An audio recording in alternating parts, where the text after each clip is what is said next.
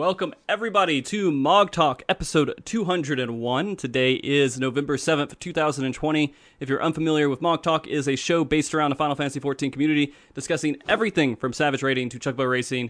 Today's topic will be on mental health, but before all that, I do want to introduce the guests that are on the show so you guys can know who they are and they won't just kind of sit there awkwardly looking at you, although Sophie and Goka will constantly have the same face at you the entire show. First off, let me go ahead and introduce the newest guest that we have here, Dr. Ryan Kelly. Could you tell everybody who you are? Yeah, so I'm Dr. Ryan Kelly. I'm a psychologist, and I do a lot of research and paneling at comic and gaming conventions. Psychology of gaming, comic books, anime, and a lot of the books we tend to write are related to that, including recently Psychology of Final Fantasy, which just came out a few months ago. I'm also the co-founder of Geeks Like Us. It's a community-based media company that focuses on inclusion, mental health, unapologetic enthusiasm, and is basically everything psychology, gaming, and geekdom. Okay. So yeah, happy to be here. I'm happy to have you here and hopefully give us a little bit of insight and maybe, again, like we were talking about the 3 therapy on the show today. And so we have, returning with us, we have two other guests. First, Sophie, could you tell everybody who you are? Sure. I'm Spoofy, or my name is Sophie, so I kind of just go by both. I stream 7 nights a week here on Twitch, and I have been for like 3 or 4 years now, or we're coming on 4 years, during the evening time, and I play a lot of 14, but I just like RPGs and stuff like that in general. So, and we have a big focus on like inclusivity and like focusing on like kind of like comfy stuff in stream. And which is exactly why I thought we'd bring you on. We do have, again, and thank you, by the way, Sophie, for coming on. We do have one other guest that we're bringing on, Goka, and I'm going to let Goka introduce himself. I won't tell everybody who he is. I am a washed-up raider. I am a has-been, a used to be, a was. But yeah, actually, that's what it is, actually. Okay. I didn't have anything more than that. I used to lead Elysium during the Heavensward era. I quit at the end of Heavensward. And yeah, I've just kind of lingered around and somehow not gone away. I appreciate you haven't gone away yet. So anyways, we have a very large variety, well, I would say a decent variety of guests here. Myself, Frosty, you guys know me as the person who runs the podcast here. We all have different experiences, and this week and this month and this year and everything has been a huge hurdle in mental health for a lot of us. And some of us, most of us in the community probably got good news, but not, maybe not all of us. We're not all the exact same person. But it has been a pretty interesting day. I wanted to do this show because I felt like mental health has definitely been an issue that needed to be discussed within the Final Fantasy XIV community. There's lots of positive things about mental health with MMOs, and there's also a lot of negative things. And I want to make sure that we are aware of all this. And so we have a handful of topics. We're, of course, going to talk about politics because that is involved in all of our lives right now, and this is something that does affect our mental health. We're also going to talk about our community and inside the game, outside the game, and everything else. And we may be not able to hit every single point we want to, but we are going to have a fun discussion either way.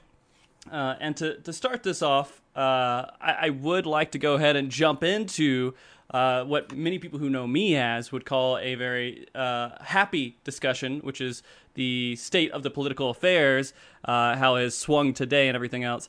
But it's good for me, but it's not good for everyone. If we talk about Final Fantasy XIV, we do have people who support Donald Trump in Final Fantasy XIV. We have people who don't support him. I think it mostly is people who don't support him because that's just the type of demographic that is in the game.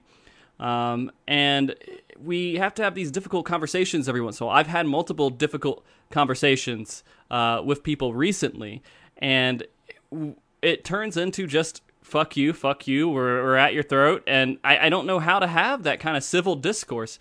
And I guess I want to pose this question to Dr. Kelly here first. Is it even possible in like the political landscape right now to have like a civil discourse with someone of the opposite affiliation? Yeah, I mean, it absolutely is. The main question is it possible to change the mind of others? And maybe not, but I think what sometimes happens is we get so focused on I need to change their opinion, Mm-hmm. and we subscribe to a myth that we can do just that, that the dialogue turns into this immovable object hitting an unstoppable force, and tension just builds and builds and builds until something breaks, right? Mm-hmm. So yeah, you can absolutely have an exchange of different ideologies and different opinions. And if there are certain, parameters of respect and boundaries set before the discussion starts, and rules even proactively that can be made, for sure you can. Right? But I think we basically have three states of mind. We have an emotional mind, we have a rational mind, and then we have a wise mind, which kind of connects both. Uh, Rational is not always good because we'll come off a little cold, and emotions are important to try to communicate. Emotional mind is not so great because we don't think rationally; it's just very reactive. So you want the combo, and I think most people are either in an emotional mind right now, or they're in a rational mind. There's not a lot in the middle, and I think our environment has kind of led to that. Okay. I mean, Yeah. go ahead, Sophie.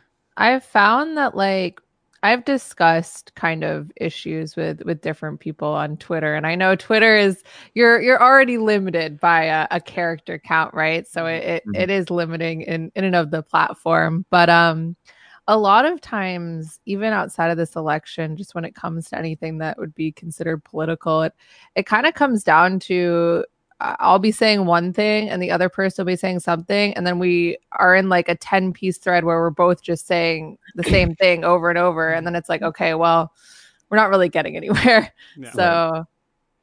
So I've had this conversation, and I'm one of those people, and I have an issue. I think this is a issue of myself, is that like I don't want someone to hate me. And so, and it becomes a flaw. I mean, a lot of people don't want people to hate them, right? I mean, that's common. But I get kind of obsessive sometimes about it, and I push myself a little too far. Like, I've gone into just private conversations with people who support Trump, and I'm like, let's have this discussion. Let's hit all these different facts. And it just hits that wall of like, well, this person said this, and it's just like, it doesn't ever go anywhere. I feel like there's no way, like you said, I don't feel like there's any way I can convince them. And afterwards, I'm like, okay, I guess hopefully we find common ground later. The conversation turns into them throwing jabs here or there and everything else. And I'm like, well, I got to cut this guy off now. I can't have him in my mental space right now where he's just constantly trying to throw these jabs, which will set me off and make me not want to have a rational conversation because I'm so tired. Conspiracy theories have been a huge part of really wrecking my mental state because there's so many of them out there, and it has affected me because there's people around me, family-wise and otherwise, that have been falling into these traps of things like QAnon and all the other stuff out there, and they're so far gone that when I see someone like trying to support and push it, I get angry, and I just can't have that conversation anymore. And I don't know if that means anything to you guys, but it has been an issue for me recently, and I am having to cut off people that I would otherwise have a great conversation with if I didn't know they supported Trump and all these conspiracy things and everything else. Goka, do you have any experiences that you would like to throw in there? So it's pretty interesting because I don't actually use social media as much as I used to back in like 2017, 16. I actually have a extension that limits my time on social media during the weekdays to about 5 minutes so that I'm not exposed to this as much as any other people. But I've never run into the situation where followers or people that I know are supporting Trump, even though I understand that when you have a larger base, you have like 5,000 people following you, it's going to be a lot higher chance of running into those people. But I think that one of the flaws in all of these topics of conversing with the other side is that there's this idea that you're going to change their mind. And I remember reading studies since the 1950s, started by Stanford, I believe, where they're saying that when you present facts to people, they double down on their position. And this is like sometimes in the literature called traditional canvassing, I believe. And it's kind of this idea that you are going to present something and try to convince them. But the new thing that's been gaining traction, I believe, is called deep canvassing, which is mostly, it's about empathizing with the other person before thinking about changing our minds. Mm-hmm. And the reason I think it is kind of flawed to go into these conversations thinking that you're going to change their mind is if you went into that conversation, is there a thought in your mind that you're going to walk out of that conversation supporting Trump? Right. No, Right. I get it. I get it. Yep. No, that was very well said. I think it's to add to that a bit. There's something called the backfire effect, and we saw it most largely with the Bush campaign with weapons of mass destruction, where Bush in his campaign had said, "Yep, there's WMDs in the Middle East," and largely the right believed it. Keyword believed, right? It wasn't fact-based. They didn't need it. Actually, Republicans in general subscribe more to beliefs and faith-based thinking than critical thought or fact-based thinking, and Democrats the opposite. But so they believe it. And then even when George W. was on that big freighter saying, no, there's no WMDs over there, and gave some facts, people actually believed more that they were over there, because you can't argue against someone who has a belief by using facts. It doesn't register, right? You have to do it. You got to somehow subscribe to their belief or try to play to that. And is it Gauka? What is it? Goka. Oh, Goka. Goka. Sorry. I just want to say Goku every time I see your name. Yep. To what Goka is saying is, it's not. No one wants to be told they're wrong. Even if they are wrong, people are going to clam up and they're not going to admit they're wrong at best, right? They'll be quiet and not admit they're wrong at best. Humans need reflective listening. It's the first thing you're going to do in marriage counseling, how to actively listen, how to reflectively listen. And there's this idea that you can't emotionally validate people without validating their opinion. For instance, if someone's, let's take like a KKK member or a Proud Boy, maybe something a little less, a Proud Boy, saying of how they feel so oppressed by the government and all this stuff. Well, you might subscribe to the fact that you're not systematically oppressed. You're just not, right? But the best way that you can try to get them to come around and start to accept your opinions a bit is by validating that emotion. Oh, that would feel awful, right? If I felt that way, I can kind of see where you're coming from. You're not agreeing with the position, but that person is feeling oppressed, right or wrong.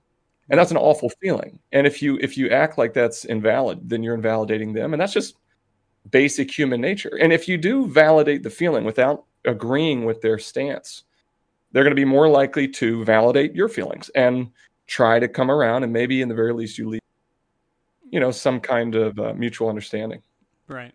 So I guess like to go off of that, something that has kind of been going on in my community in particular that I've been struggling with this week is people have been coming into my Discord, people from my community.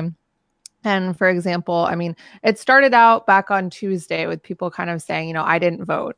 And people are upset with me for it. And I don't think that they should be upset with me. And then I kind of came out and was like, well, I understand why people are upset with you. And like, I think that it's a privileged position to not vote. Oh gosh, sorry. It's okay. So then after that, it became a couple of people coming in and being like, I voted for Trump and people are mad at me. And I don't think I should have to have people mad at me for that. And it became like these constant, like little, like having to, like this kind of like moral decision between standing up for like what I believe in, but also like considering them being in my community where I was like, I really like, I am like against everything this person is saying, but I'm not just going to like remove them from my community for their political views. But also there's other people in my community that are now being negatively affected by what they're bringing here. And it became this thing where like, I didn't want to invalidate the feelings of all the people in my community that they were essentially invalidating by coming in and being like, I don't care about your rights, essentially. I don't know if that makes sense. No, and so something that I've been thinking about and I've looked into a little bit is, we all want to be tolerant of people and tolerant of other people's beliefs and everything else. But there is that whole theory of like, you can't be completely tolerant because then you let the intolerant in and the intolerant take over and then there's tolerance no more, right? So there's a level of intolerance everyone needs to have, and it sounds horrible, but you have to not tolerate some things in order for your world to be okay. You need to make sure it's a decent and morally understanding level of tolerance, then not tolerate people coming in saying racist stuff and killing people and stuff like that, right? That's intolerance. You're not tolerant towards that. Sure. And so I guess in the end, I feel like that's something that we all have to learn to accept and move forward with, that we're all going to have to be intolerant of some people, right? Am I wrong? No. I think I might amend it just a bit. If Sure, please. Yeah. I think there is absolutely room and a necessity to be intolerant of certain ideas, certain thought processes, certain actions, certain policies. I think when you begin to be intolerant of, people in the sense of their feelings or past or experiences, it can become problematic simply because it's not like, if it was a situation where we could simply include or exclude the intolerant, that would be a little different. Mm-hmm. They're in this country, right? So when you're thinking, do you have the right to cut people off and be intolerant of intolerance? Absolutely. You have every right to, and I get it. But is that going to be effective from a systems change? Probably not. Historically and psychologically and sociologically, probably not. Mm-hmm. So that question of, do I have the right to do it? And saying yes to that, but then also having that second question of, is what I'm doing going to be effective to promote progress and change? I think is very important. And there's an idea, I think, with empathy where when you're looking at one's emotional intelligence or ability to be empathic, it's the measure of that is not how well are you empathic of people who you understand, right? People who you can get their pain, you can understand their pain. The true measure of empathy is understanding people that are totally different than you, who maybe even hurt you, right? One of the greatest exercises or practices of empathy is forgiving someone who hurt you. Again, you don't have to, right? Mm-hmm. You're not bad for not doing that. But I think that could be something to aspire to. Of, can I sit here and think about something who so neurologically and instinctually I disagree with at a core level, and I hate and I can't stand them, and they're an awful person. But then trying to hold on to that small flame of, I have no idea their experience. They have thoughts and feelings. They might not be as educated as me. They might have had a loved one who told them this for years, and it was their one loving adult that, in their life that taught this for years. And then they died and they're not letting go. I think that's something important to consider. Yeah. No, you're right. Go ahead, Gokas. I was just going to piggyback off of that. This is actually something that's taught in a lot of persuasive writing. At least, in my colleges and high schools, I don't know if other people had other experiences, but one of the fundamental things that we're taught is you have to exercise a lot of empathy when you're writing in order to be more persuasive. And the idea is that if you're able to think about the topic from the opposition's opinion, you can more readily address concerns that they'll have. And so you will be in the middle of writing the paper and you'll get to a part and you'll say, okay, well, someone who disagrees with this paper and is reading this is going to start thinking X, Y, Z. And then at that point in the paper, you're supposed to say, okay, let me address this because that's exactly what's running through their mind. And the more articulate and empathetic you are with this technique, the idea is supposedly the more persuasive your paper will become because you're no longer leaving things on the table that are unaddressed. Good point. Yeah. I would like to say, while we're all talking about like politics and everything else, this is something that we're going to be running into. There are going to be people in the community that are Republican, in Final Fantasy 14. We're not all just Democrats out there. So is our point of view to be like, all right, if you support Trump, fuck you, and I'll never talk to you again? Do we need to get to that point for our own mental health, or do we need to get to the point of where we learn how to find similar ground? Because that's difficult. That could be very difficult and a very dirty, messy situation to try to get to someone at that level. Or get to someone, be in the same level they are, have that discussion, and be peaceful the entire time. And it takes a lot of energy. So I don't know, Sophie, this is something that I'd like to ask you, since you do deal with a pretty large, inclusive community as well. I mean, do you have a policy on politics and like Trump, people who support Trump and everything else? So I think that's kind of been the struggle, because I guess, and this was kind of going through my head, as I heard Dr. Kelly talking about like empathy for people who have different opinions and stuff. Is my problem, my big block is when I'm in a situation where I can see what's like someone has a differing opinion and I can like hear what they're saying, but also like I'm empathizing for other people that I feel like the words that they're saying are hurting. And so maybe it's not like directly affecting me what they're saying, like it could be, but if I feel like it's going to directly affect someone else in my community, and like it's you know, bigoted towards them or something, or their views are directly opposition to like who some of the other people in my community are, like it's really hard for me to accept someone coming in and like saying like, you know, they support Trump and a lot of like the things that Trump puts out there, you know? Mm-hmm. No, that's a very good point. There's a very big difference between a one-on-one discussion versus when you're a big streamer like you, and you have to really keep in mind community management, because that is a bit of your job. You know, I think that's hard to find. And I would also say, you know, for streamers like yourselves, and you had said this. Do you go by, what do you go by actually? Frost? Frosty. Just Frosty. Okay, I'm just making sure. Okay. Yeah. Realized I had never asked you that. It was so rude. It's okay. No, it's but you know, you had sort of said this, whether right or wrong, or what's the best way to do it, or how do you be more effective? Partly it does have to do with your mental health and the mental health of your community. So if you feel like, you know what, I can't be around this. I'm burning out. When I'm around it, it's like either traumatizing me or making me depressed or making me agitated. And I just right now can admit I don't have the emotional energy to deal with this dissent in my community, or my community is struggling to deal with this kind of thing. Then maybe there does need to be a type of, I don't want to think of it as like a mass banning, but a type of boundary to set, like Spofi was saying, of like, all right, you know what? For now, here are some new community rules. We just don't talk about it. They're just going to set this boundary because we don't have the energy. You know, there's no problem with that. It's an important thing to learn how to do, set boundaries. Yeah, and then I think there's also the side of it where it almost feels hard setting that boundary, because it does, like, if you really like believe in something, you don't want to like not speak up for that, I guess. Right. I don't know. For me, I've been having this like big, like in my stream, we've been not talking about it, but in Discord, people can talk about it.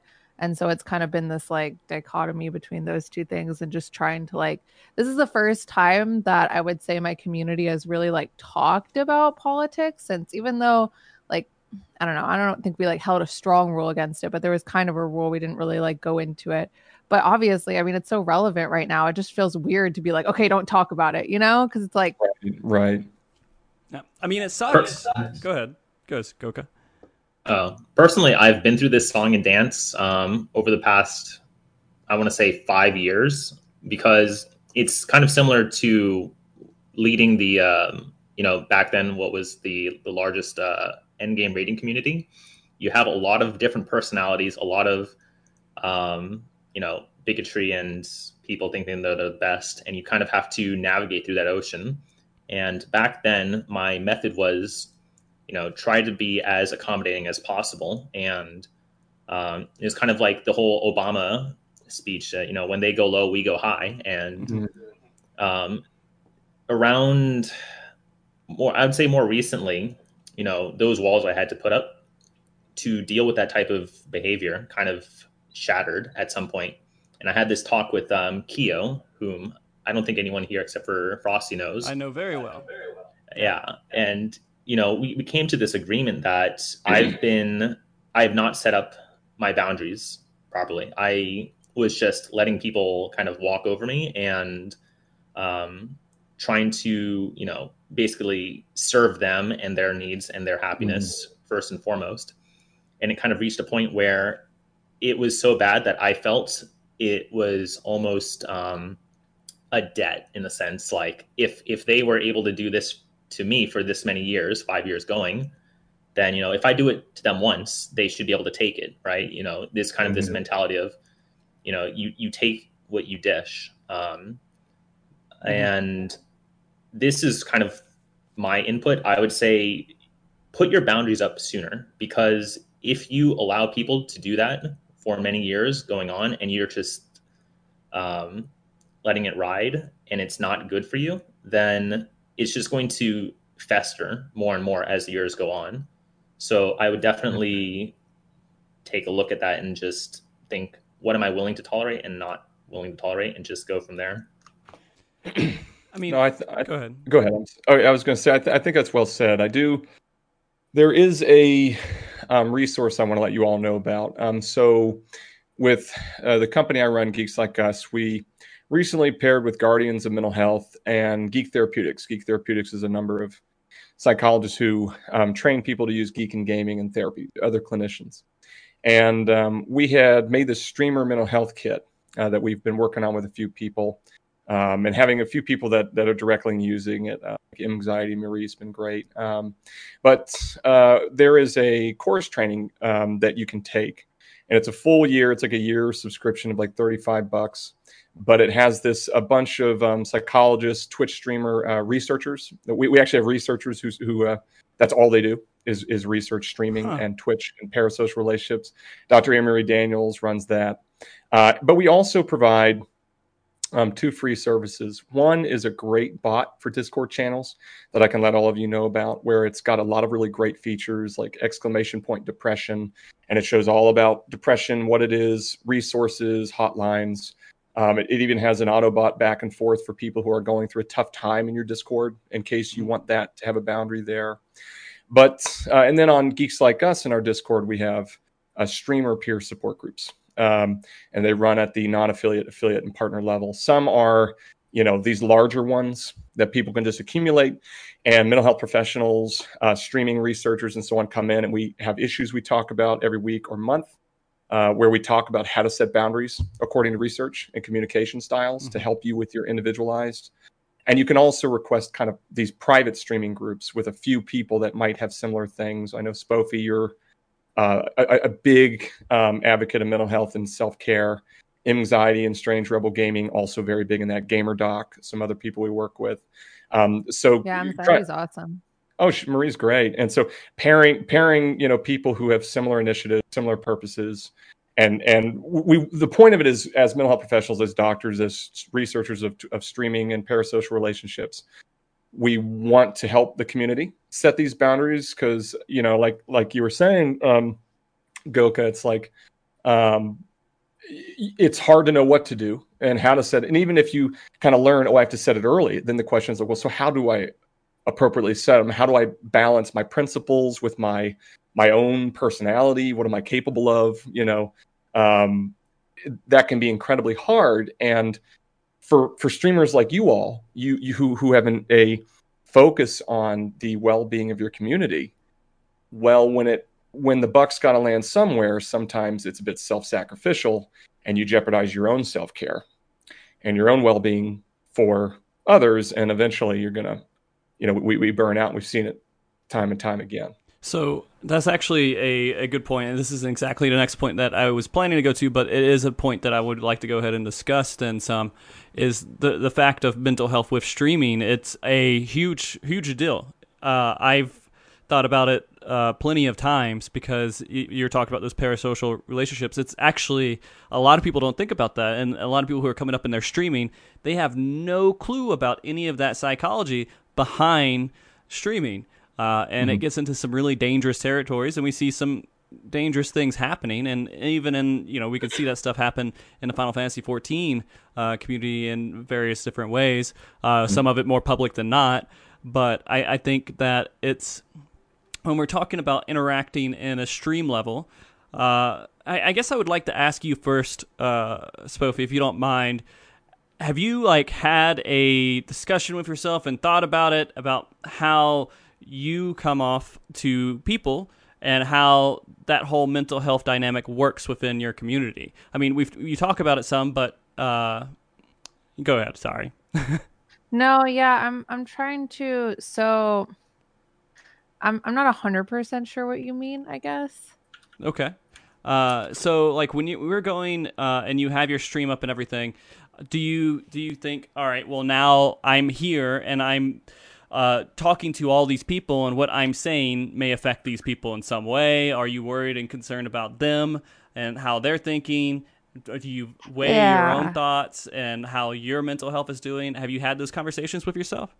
Yeah, no, I definitely think about it, and I think about it in the way I present myself too. Like it's always been really important to me to be honest with my community with whatever I'm going through, because I don't really like the idea of the whole I don't know, only showing the good side of things sort of feeling. I mean, people have discussed and thrown around the word toxic positivity before, but it's this idea that I really think that you can have a stream focused on creating a comfortable and positive environment while still being honest about things not always being positive, and saying when things are bad and being able to talk about it still, right? You can that's been a huge thing that I've always focused on, and what I guess I've always wanted to reflect of myself is that true reflection of things that people are going through, and not trying to cover that at all, I guess. Mm-hmm. I mean, I've had those conversations with myself as well, and I've tried. So I'll give you kind of my experience. If someone comes into my chat, I assume that if I don't know them, I have no clue who they are. I have no clue the state of their mental health. I have no clue what's going to go on there. So I try to always, when I talk, not be overly offensive. But then again, I have that conversation with myself. Then I'll just be, a plain cracker that just doesn't taste good, doesn't taste like anything, just up there, and it's not even worth going to a stream for. Then you have the opposite side of that, where you could just be super outgoing, crazy, insane, and just pick up everything that you can get. But that messes with your mental health as well, because there's this aspect of, I always have to entertain people. I don't know. Ryan, I'm kind of stepping all over my words because I don't know if I can explain it well. I know what you're talking about with the parasocial stuff, but could you explain it a little bit better than I can? Sure. Well, it's actually interesting the way you both were explaining it. Even if it is stepping on the words, actually it's pretty accurate to what it is, because it's so confusing and it's so hard to know the right answer.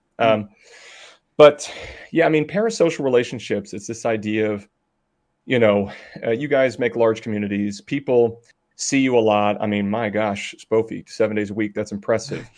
And there are some people there that might be with you 7 days a week.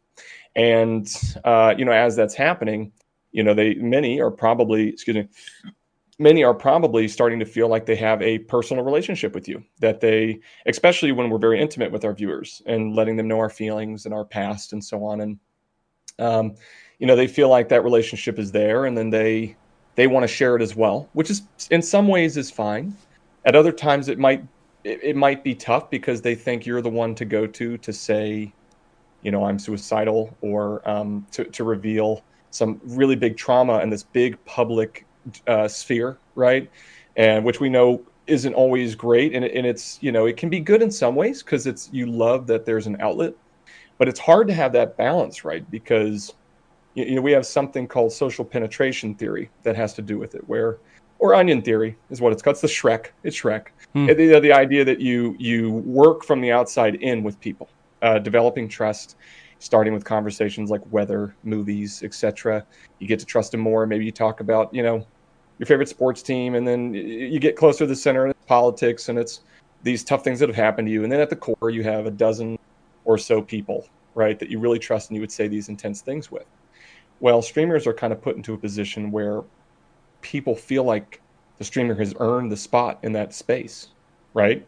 And they're revealing these things in an atmosphere that could be harmful to them, and that it puts streamers in a position of like, I don't know how to address this or do this. And then also the anger that might ensue if, as a streamer, you're not always responding to them, or they feel ignored or whatever. So trying to, the community management piece can be really, really hard. The expectations put on you all, right? It can be incredibly hard.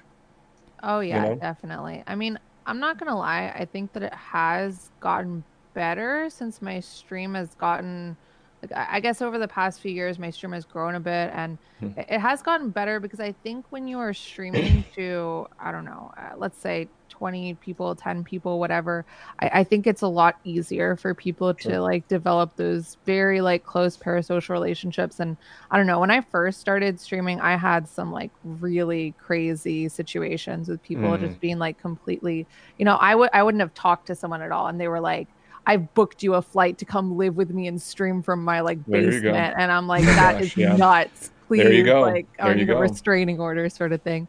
Great And example. it Yikes. happens here and there, but it has gotten better. And I do think, like you said, setting boundaries is so important. I mean, like knowing what you're going to do if someone comes to you and says, I'm thinking of committing suicide, like knowing the resources, knowing, having some sort of like education on how to approach that situation is really important. Yeah. I really couldn't agree more. And Goka, I don't know if you have any 2 cents you want to throw into this. I know you don't stream. Yeah, I'm not a big streamer. What I will say though, actually, no. It's probably better for a different topic. Okay, that's fine. I mean, and we are saying this is streaming. Streaming is like has this crazy new, I guess, a field of psychology almost that's going into how that whole interaction works. And there's a lot to study, and it may be new and a little rough too. But I mean, it's not too far off from some of the interactions we have as like guild leaders or free company leaders, as we'd say in Final Fantasy XIV. People who are at like higher standing, where we're always talking and communicating with people, and we're going out there and people depend on you in some way, and you feel like you have to be a certain way because of that. And there are some things that you can kind of relate there. I mean, even when I first start playing this game, I led a static, which is a raid group, Ryan, by the way. Okay, thank you. Yeah, no problem. I led a static, and we were getting new members and everything else. And there's this one guy. He was the nicest guy. He was great, but he was not in a great place in his life. He wasn't. And I'm working with everyone in the group, and then suddenly he doesn't show up, and then sometimes he comes up and he does say these things like, I'm going to end my life and everything. And I don't know how he is. I'm not talking to him anymore, but it got to the point to where I was calling him on a cell phone, and I was saying, hey, I'm crossing this boundary because I actually have issues with that, by the way, just so you know. I have a past history of people saying things to me that are suicidal, like when I was growing up as a teenager and everything else, and then like getting controlled in some way because of that. Like that is a factor that people can use to control you. And so I have issues. So when he came to me, he was discussing it. I kind of went a little further than I probably should have. But in the end, he was okay, and eventually he just stopped playing the game. I haven't heard from him since then, but I assume everything is fine. He just needed to be away from the game. Those could be very traumatic experiences, and it happens. When you're dealing with people online, it will happen to you every once in a while, and we're not equipped. None of us are equipped to handle these kind of conversations. I mean, Dr. Kelly, you're a little bit more equipped, but I mean, like most people are not trained to how to interact with people when those situations happen.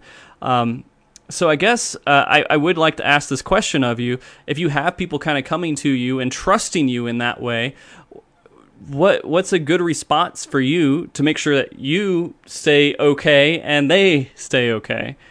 Kelly, I don't know if that's a good question or not.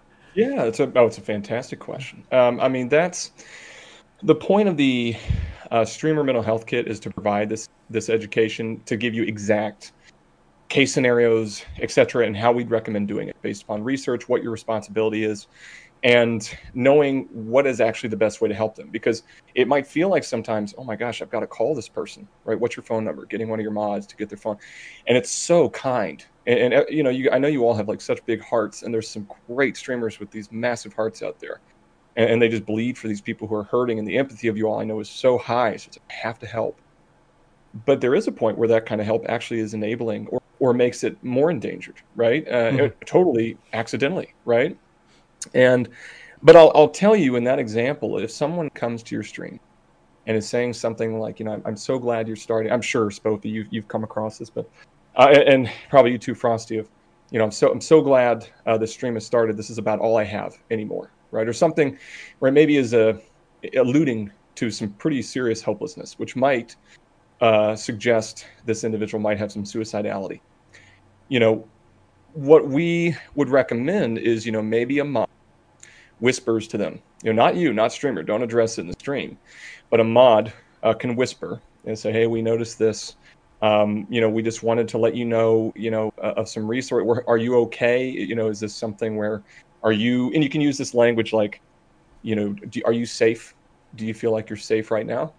And if they say no, then the extent of your helping, we are so sorry. The community is behind you. We strongly encourage you call these hotlines.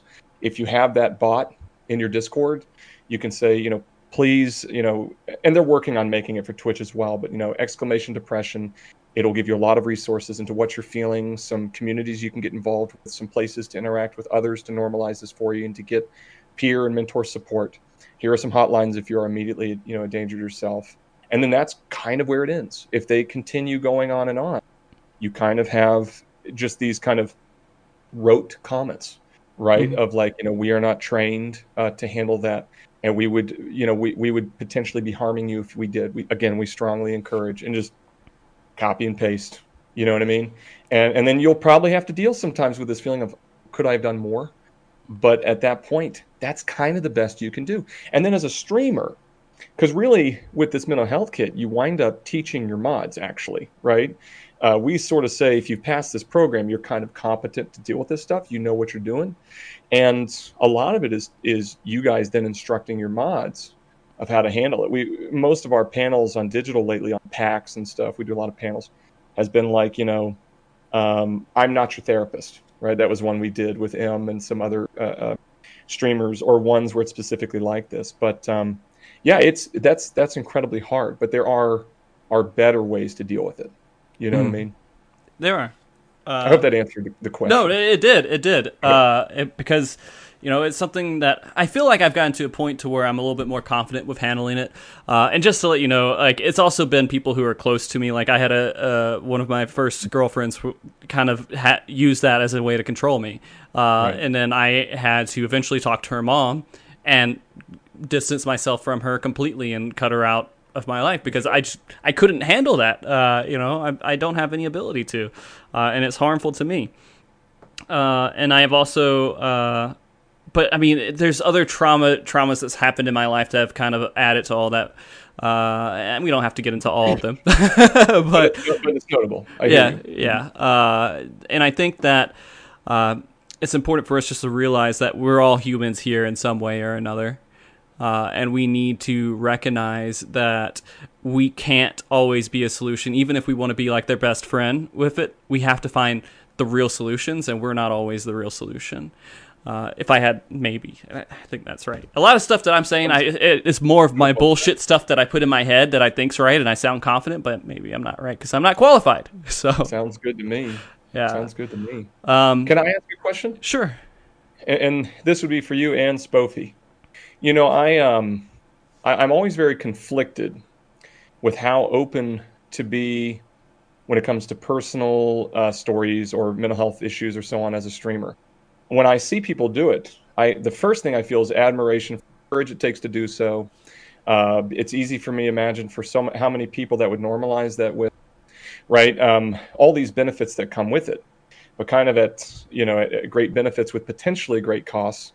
I start to worry about, are you going to lose a sense of privacy? Are you going to be then endangering yourself because people then believe there's a parasocial intimacy between you and sort of the cost you take? How do you, we sort of know guidelines with research, but experience is so telling as well, wisdom it can offer.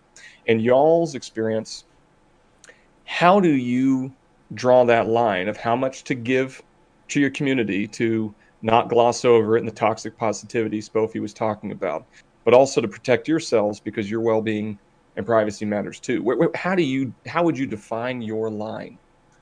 For me, it's always been I talk about things I'd be comfortable talking to my friends about. And by that, I mean not the things that I tell my friends out of like, those things that you're like, oh, I'm kind of nervous to talk to someone about this. Like, it's kind of like something I don't tell many people. I don't talk about that sort of stuff, but I talk about the stuff that I would be comfortable someone that I'm friends with talking about because I think it's okay to be open about that stuff. I think it's good to obviously.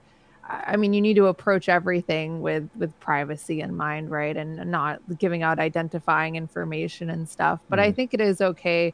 I mean, at the end of the day, if you're not really giving any part of yourself, unfortunately, I think it is natural that like sometimes those parasocial relationships form. But if you're not really giving any part of yourself, you're not really being yourself. And at that point, I don't know. That's kind of what streaming as yourself becomes about for a lot of people is being yourself. So that's just kind of part of it, right?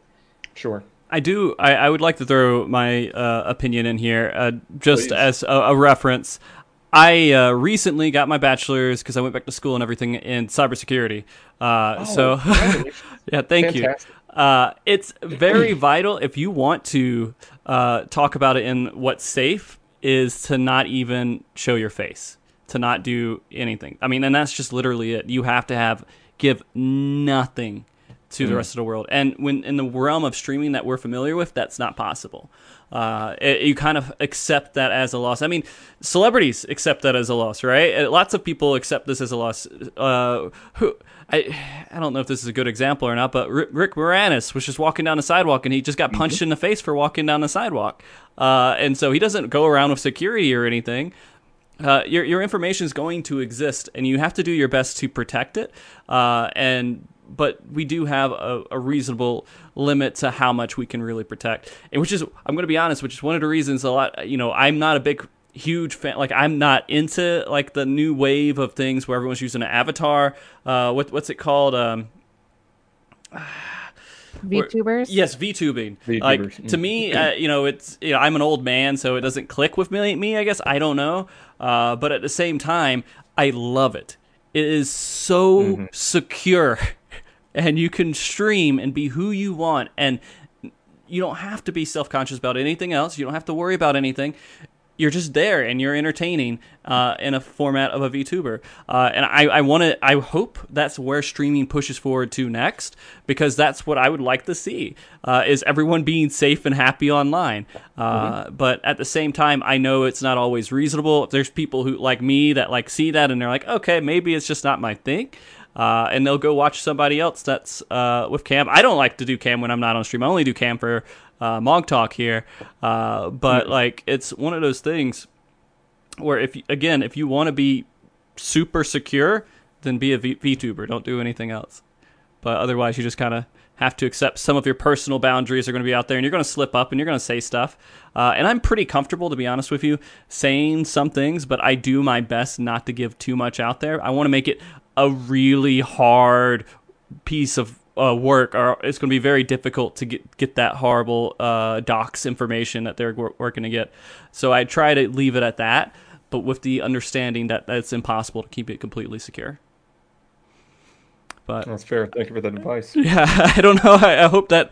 I mean, you have your name out and everything. I don't have my name out, so you know it's kind of your brand is your name too, though. So right. Yeah.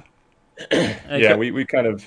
It's a weird one with us because we have for academia and everything, our name has their publications, our interviews and panels and things that we do. It's we can't really escape it. And then there is this kind of odd thing where our name becomes our brand, and it's hard to separate that for us. I think I was actually thinking about the avatar stuff. I'm going to start a series. I do a lot of VR and a lot of VR psychology. Oh, nice. I'm going to start a series where I was a neuropsychologist. I did neuropsychology years ago, and I still love it a lot. And in Tiltbrush, I've made these big 3D brains, and I walk in there for therapy and show what's going on in an anxious brain and the pathways, and they can engineer it with these paint brushes. But I've been using this Live compositor that allows you to throw yourself in there. So you're actually in the VR world. And that's what people see, is you actually in the VR world. Yeah. And I saw that they had this avatar option. I was like, oh man, that's interesting. Where I'm going to appear as an avatar. And actually, lately, to y'all's points, I've been thinking about like pros and cons. A potential con to Spofi's point is maybe they'll lose some needed intimacy between me and a viewer, right? But then at the same time, I think there is something when you take away the person out of the concept, is maybe a little more easy to focus on the concept. But no, I think it's very interesting discussion. I can see really big benefits, but I think you're both right. Yeah. Having a face at times can be nice. Yeah. I feel like we could go really deep into that conversation, but there's other things that maybe I want to hit before we go into a huge VTuber show. But Goka, and again, I know, I'm sorry, we're jumping around a topic that is a little bit less in-game Final Fantasy community stuff. But did you have any 2 cents you want to throw in there, Goka? No, I was waiting for the 14 jump. Yeah, sorry. This is the 14 jump. Sorry. So I wanted to hit that because it was a good point for us to discuss streaming and everything else. But I guess it's to bring that into 14. I mean, we're talking about working with other people, and Goka, you've worked with people on an emotional level. I'm assuming you realize that, right? By being a raid leader, being a guild leader. People both take it and I give it, or whatever the phrase is. It's definitely a lot of emotional baggage that comes with free companies, especially, we were running for like 5 years. So some people, such as Layla, I've known since 2014, so 6 years, and some people even longer, since 2013. So the thing about an MMO community is that, well, let's take a step back. Being a 14 player is not the same as being a gamer. This was brought up in another stream in regards to WoW, but I also think it's true of 14 because, when you have your other guests coming on here, they're saying, well, we want people to study their jobs and get good at them. And it's kind of like this time investment of very unfun things that are kind of mandated of you by the community. So there is a very communal aspect, and when you're playing this game, you're not just playing it as a one-off, you're playing it as someone who is part of this community. And I remember I was talking with someone named Kyoko Hana, who works as a medical professional, and her take on it is that a lot of drama in 14 community stems from both the prevalence of anxiety and depression, but also this idea of cognitive distortion, which is typically seen alongside those issues. And so the idea is, before you go too much further with the cognitive distortion, I feel like I have an understanding of it, but could you clarify what you mean by that?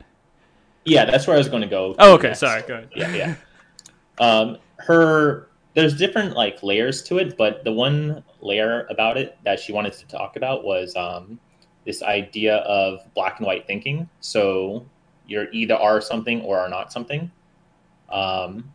And I remember that in this discussion, her example was, I am the best scholar, or I am the best DPS, or something like that.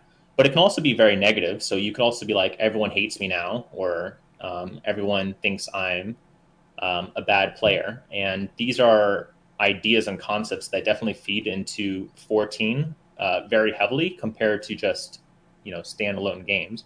If I suck at God of War or whatever, no one gives a shit, move on, do whatever. But when it comes to the 14 community, not only do you care, but other people care. There's a reason that FF Logs is this big public thing. It's kind of this idea of, how valued are you on this job? Where do you rank? And it's so granular. 14 has had this obsession with the granularity of the best of the best and optimization, to the point where we have things like that.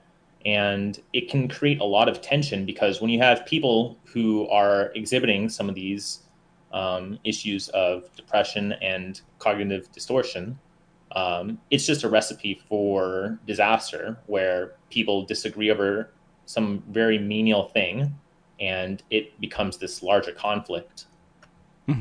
And now, and just to let you know, Dr. Kelly, FF Logs is a site that ranks who has done the highest damage on certain fights.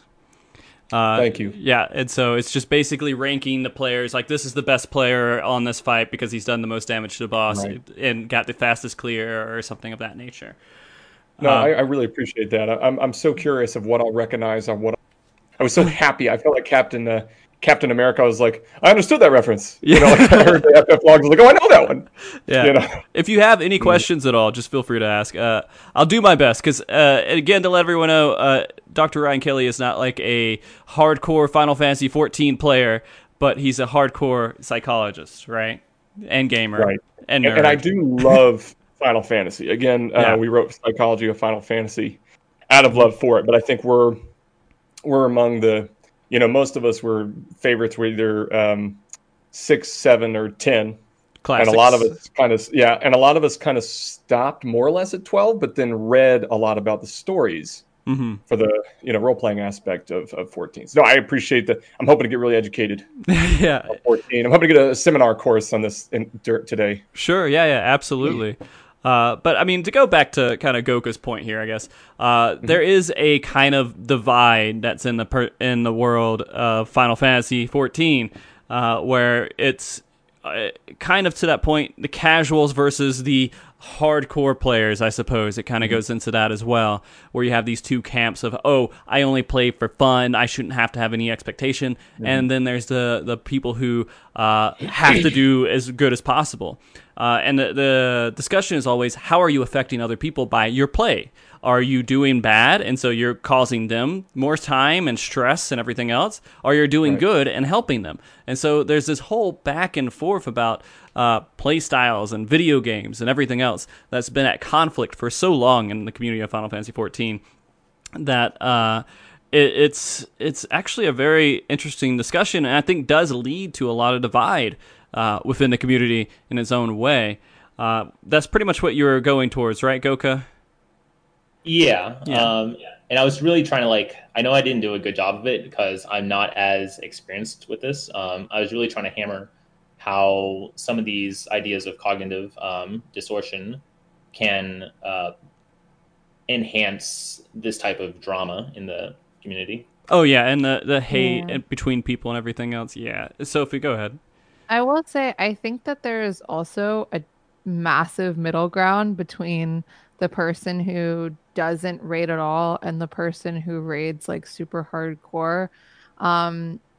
Ranging obviously from people who are interested in raiding but really scared, ranging from people who raid a little bit and they're not sure how to define themselves. And that's where I find a lot of the people who I meet through streaming and who are my FC kind of lies in that weird middle ground where it's almost hard to tackle and help them move along in their journey and enjoy raiding in the game because of some really binary perspectives that exists in the conversation around raiding and some of the terminology that we use. So it's go ahead. I was just saying, yeah, it's cool to hear you guys talk about it. The best games I was a competitive Marvel vs. Capcom 2 player.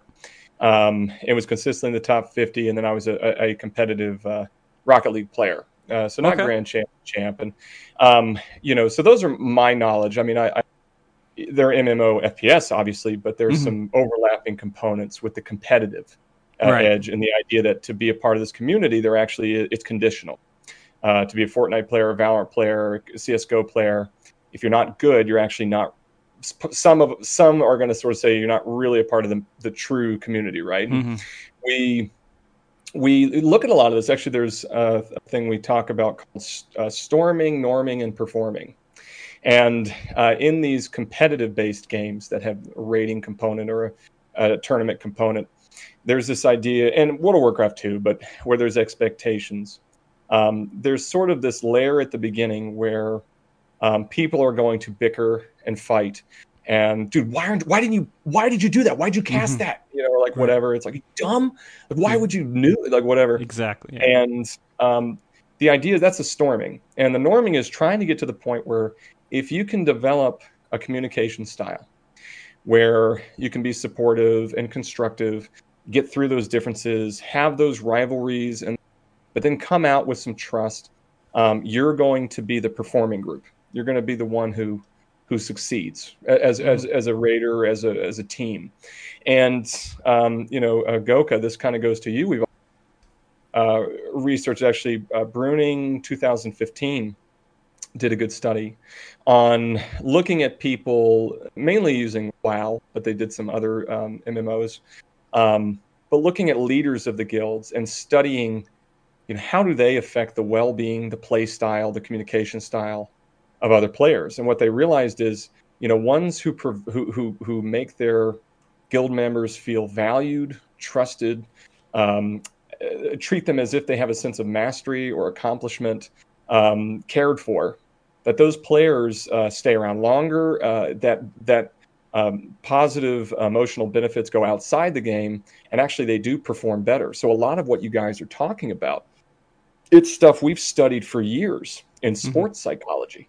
And so actually now there is this very specific type of sports of esports psychology of all of these dynamics that exist. I mean, that's amazing. Exciting. I didn't even think about that at all. But yeah, no, when I'm thinking about it too, it's Final Fantasy XIV is not. It's competitive, but not competitive, right? It's a game. It's a game that you go and the goal is to beat a boss or do something. And so in these situations where we have the most friction is when people who don't know each other have to interact, when they queue up randomly and have a team randomly, which is a team of a healer, a tank, and 2 DPS, which is like an experts. That's when we see like that interaction where all the hardcore players come in and all the casual players come in. And then in this thing called Party Finder, where you put up a party and you're like, I want to clear this fight, and you have random people come in, and you have to have these forced interactions with people you don't know, because you don't have a set group going with you. And so you have all these clashes of people and play styles and attitudes and everything else from the people who are, they're like, play tic-tac-toe, but they draw lines all over the tic-tac-toe board, and they're like, it's just a game, why do we have to care, that meme. And then you have the people who have to be super hardcore and go in as hard as they want to. Then you have everyone in the middle, which is most people. I think, is that there's always a kind of gray area that we all live in, just some are a little bit further to one side than the other. I mean, there are people on the edge of drawing lines on tic-tac-toe boards and scribbling all over it. And there are the opposite of people who will say, you didn't heal me there and I died. I'm going to leave the group completely because you're the worst person in the world. And they leave. We've had these experiences. But there's always something behind these players, right? And so what I guess my question comes into now is when we're interacting with people who give us these horrible interactions that we're just not expecting because it makes no sense to us, how do we need to process that for ourselves? And maybe if we have to continue interaction with them, what's the best way to have those discussions and get to a better level? Quick clarifying question? Sure, yeah.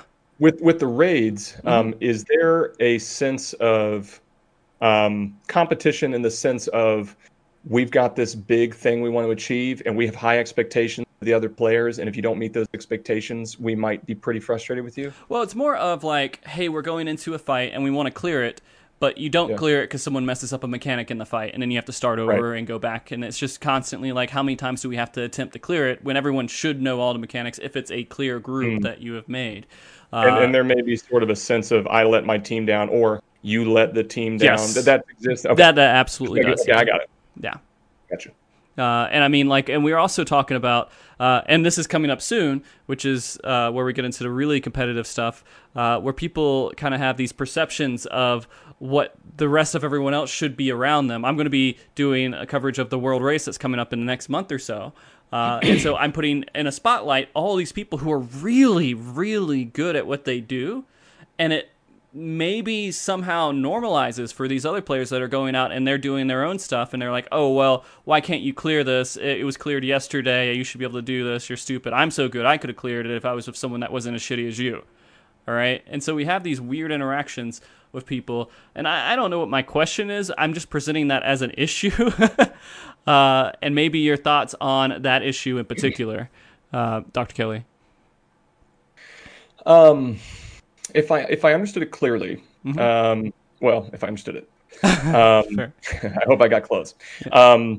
is that the question is when you have people who have greater expectations, or their goal is maybe more to achieve than it is to play, I suppose, that as that goes up, how do you manage how that affects the interaction with other players? Yeah, Is with that with the people that are I guess more of like in an MMO world where we're all diverse and we have different thoughts on how playstyle should be and everything else.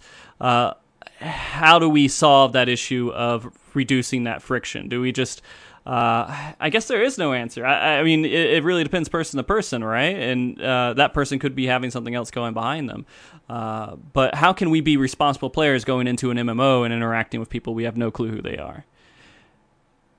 Like, well, I would say two things. I actually want Igoka, if you could speak to the second thing I want to talk about, because you were personally in this position and you've mentioned it a few times of a few things you did. One is, again, when we do look at video games and we're looking at problematic gaming, two things that consistently account for problematic gaming is high competitive games, and competitive can be PvP or PvE, right? So there's expectations. We're playing together, and now I'm frustrated that we didn't beat this boss or something. You know what I mean? Mainly, it has to do with expectations. That's one, and then that certain types of loot crates, certain types, not all of them. That's such a general term, but certain ones that get a little closer to gambling, they account for most problematic gaming in youth, right? So the more competitive, the more problematic it's going to be. I work with I don't work with Riot, but I have some colleagues who work for Riot that I work with. And, it's interesting looking at the dynamics of when you play an unrated versus competitive and how different your experience is going to be. But as a player, when you go in, the biggest thing you have to remember is trying to answer these two questions. When I'm in here, what do I have control over and what do I not?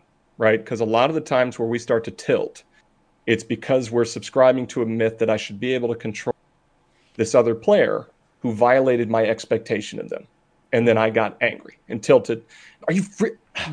Did you not and it's like, we know as humans, if that's the way we respond, that player is actually going to perform worse the next time, actually.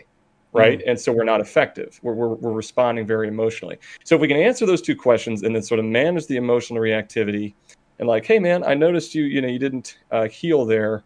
Tell me your thoughts or something like that. I just forgot it. I hear you, man. It's so fast paced. What can we do to help you? And that can be effective.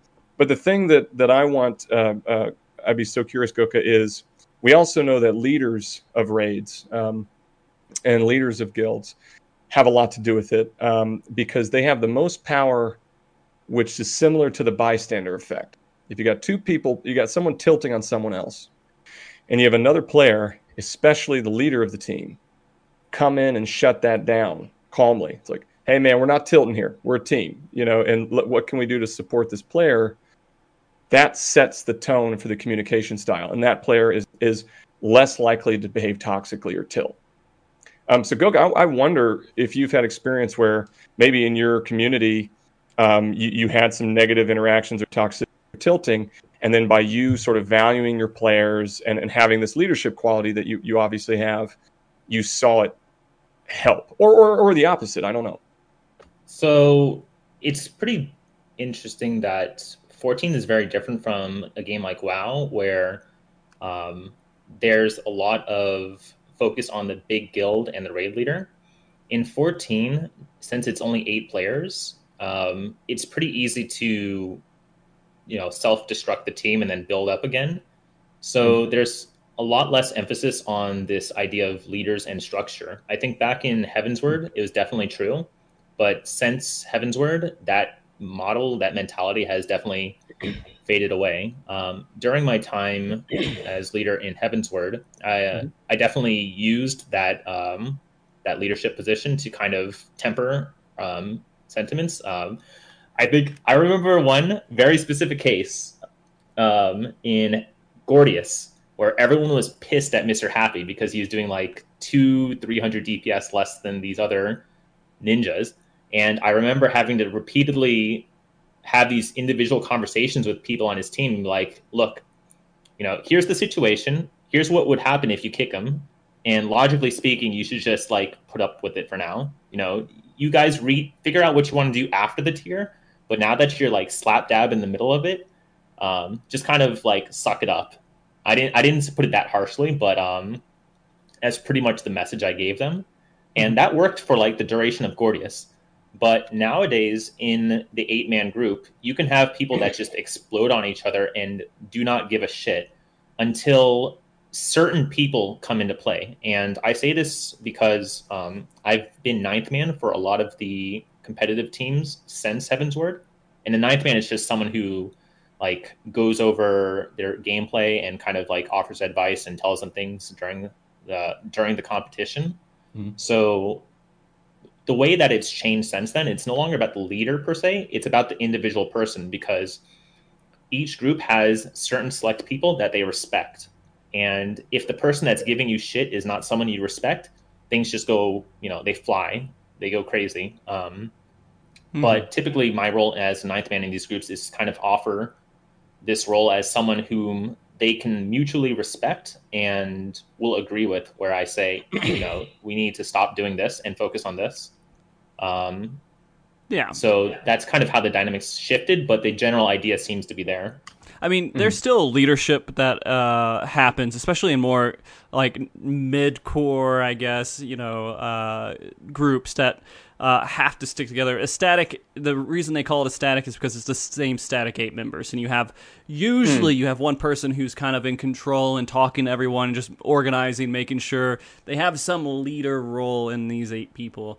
But it is true that it is less necessary than it was before. I do want to make a quick clarification that Mr. Happy is an awesome person that we all know, and we're just using that one example that Coca had. And that was like, how long ago was Heavensward? 5 years ago, dude. 5 years ago. That was 5 years ago.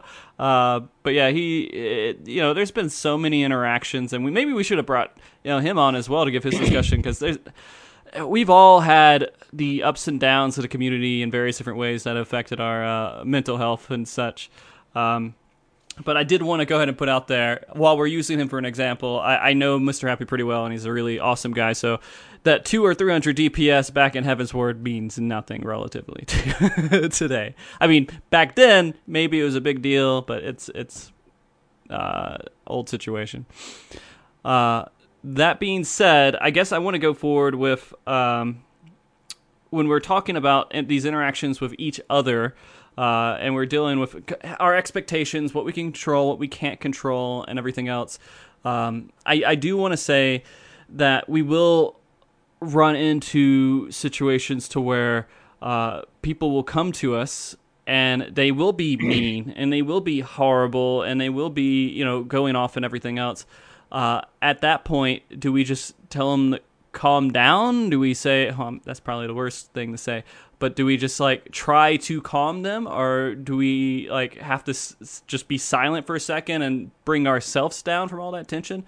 When we find ourselves in high tension situations in video games, what's the best way to kind of breathe and handle that? Dr. Kelly? Sure.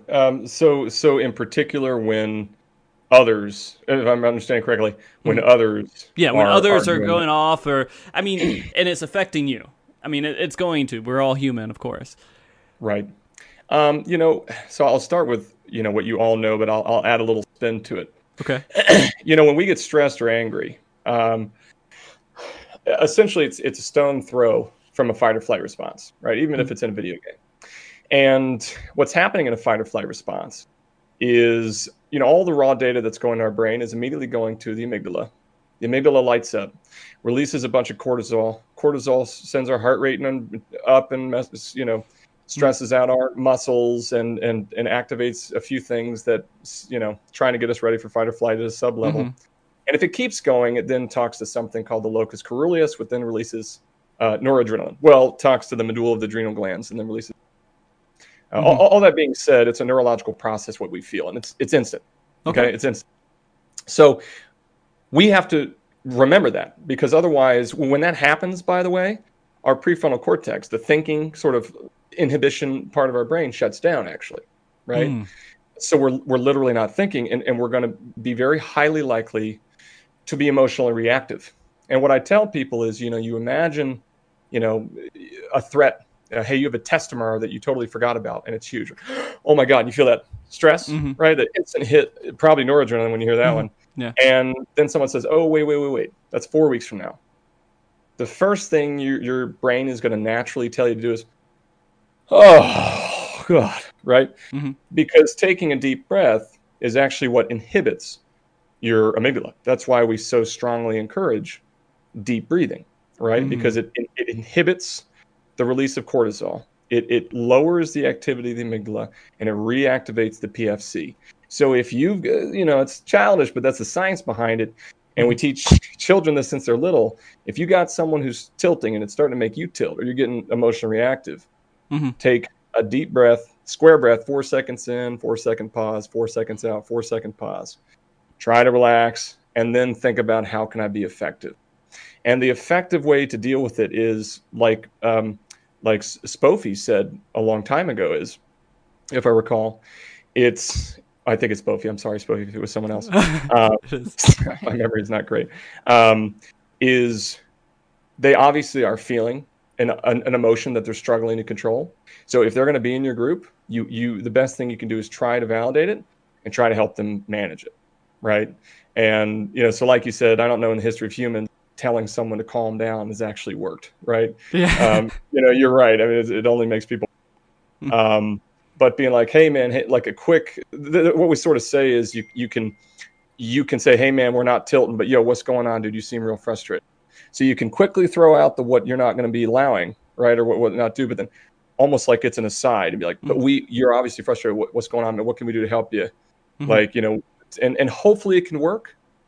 But again, what do we have control over? What do we not? Sometimes you can't stop them from being emotionally reactive. Some people are more emotionally reactive, and then it's okay. Are they going to be able to be on our team? Well, yeah, especially when you're with random people that you don't know and you have absolutely no idea how they're going to react. They may just leave. And you're just like, well, I guess we just go out and find another person, which is kind of that process. You can only be what you can be, and there's only so much within your control, like you were talking about. I'll give you one little example. You guys might. Sure. It's I used to play. We used to have a stream called Pro Social Gamer. I played with a Riot member, and we'd play Valorant. And with others, I played Rocket League and stuff. These competitive games. And we did something where when anyone tilted, we would be positive back to them. Right? If they tilted on us, we'd comment on their sense of humor or how quick-witted they were, or whatever, and still be like, "Hey, man, do you want a gun? I noticed you're playing with Ares. Do you want me to buy you the Ares? Save you?" And we would sort of live. She's a psychologist too, so we'd be monitoring the frequency of the negative comments. Start introducing a pro-social behavior and see if they would then begin to model it. And almost across the board, they'd be like, "No, it's fine, dude. It's fine." Like, yeah, I'm sorry, I tilted, man. It's fine. And it pretty much across the board, if you're responding positively, usually it's going to make it better, even if they're attacking you. But it's interesting because I almost feel like that makes more sense in a larger group because you have like kind of a large, like, then it turns into like camaraderie. But in a smaller group, I feel like that could almost be patronizing for someone who is like, feeling like, I don't know, I've been in situations before where someone has been tilting and like I've gone the route of just trying to joke around and they've seen it as essentially making fun of their feelings in that moment. Yeah. So I think it really depends because like when you're in like in 14 we have Party Finder and we have like statics, and when you're in Party Finder you're dealing with random people who you haven't played with before in a lot of cases, whereas in a static you're playing with the people who you're playing with like every single week. So the way that you're gonna talk to someone who is dealing with like tilting or whatever in a static versus how you handle someone who you're randomly playing with is going to be pretty widely different, I think. No, you're very right, and there's a thing. It really boils down to mostly how you do it and who you are. For instance, we had another psychologist friend who would play with us, but his natural. I love this guy. He's USC, and he kind of sounds a little bit vulnerable, I guess. Like when he talks, he's like, "Hey guys, this is a good game." Like that kind of sounds like that a bit. Yeah. And so when he would do it, like he could never. They'd be like, "Yeah," like it's just like tilt more on him, and you felt so bad. And we know that if you're a female gamer, you're going to still be tilted on more likely than a male. It's very unfortunate, but as Spofi, I don't need to tell you, my God, there is a big difference between being a female gamer and a male gamer in respect or the impact you can have on other male players primarily, right? So Yeah. absolutely, it's a good point. It's a good point, Spofi. Actually, that's probably something, I don't know, Spofi, if you wanted to go into a little bit about the struggles that you have to deal with.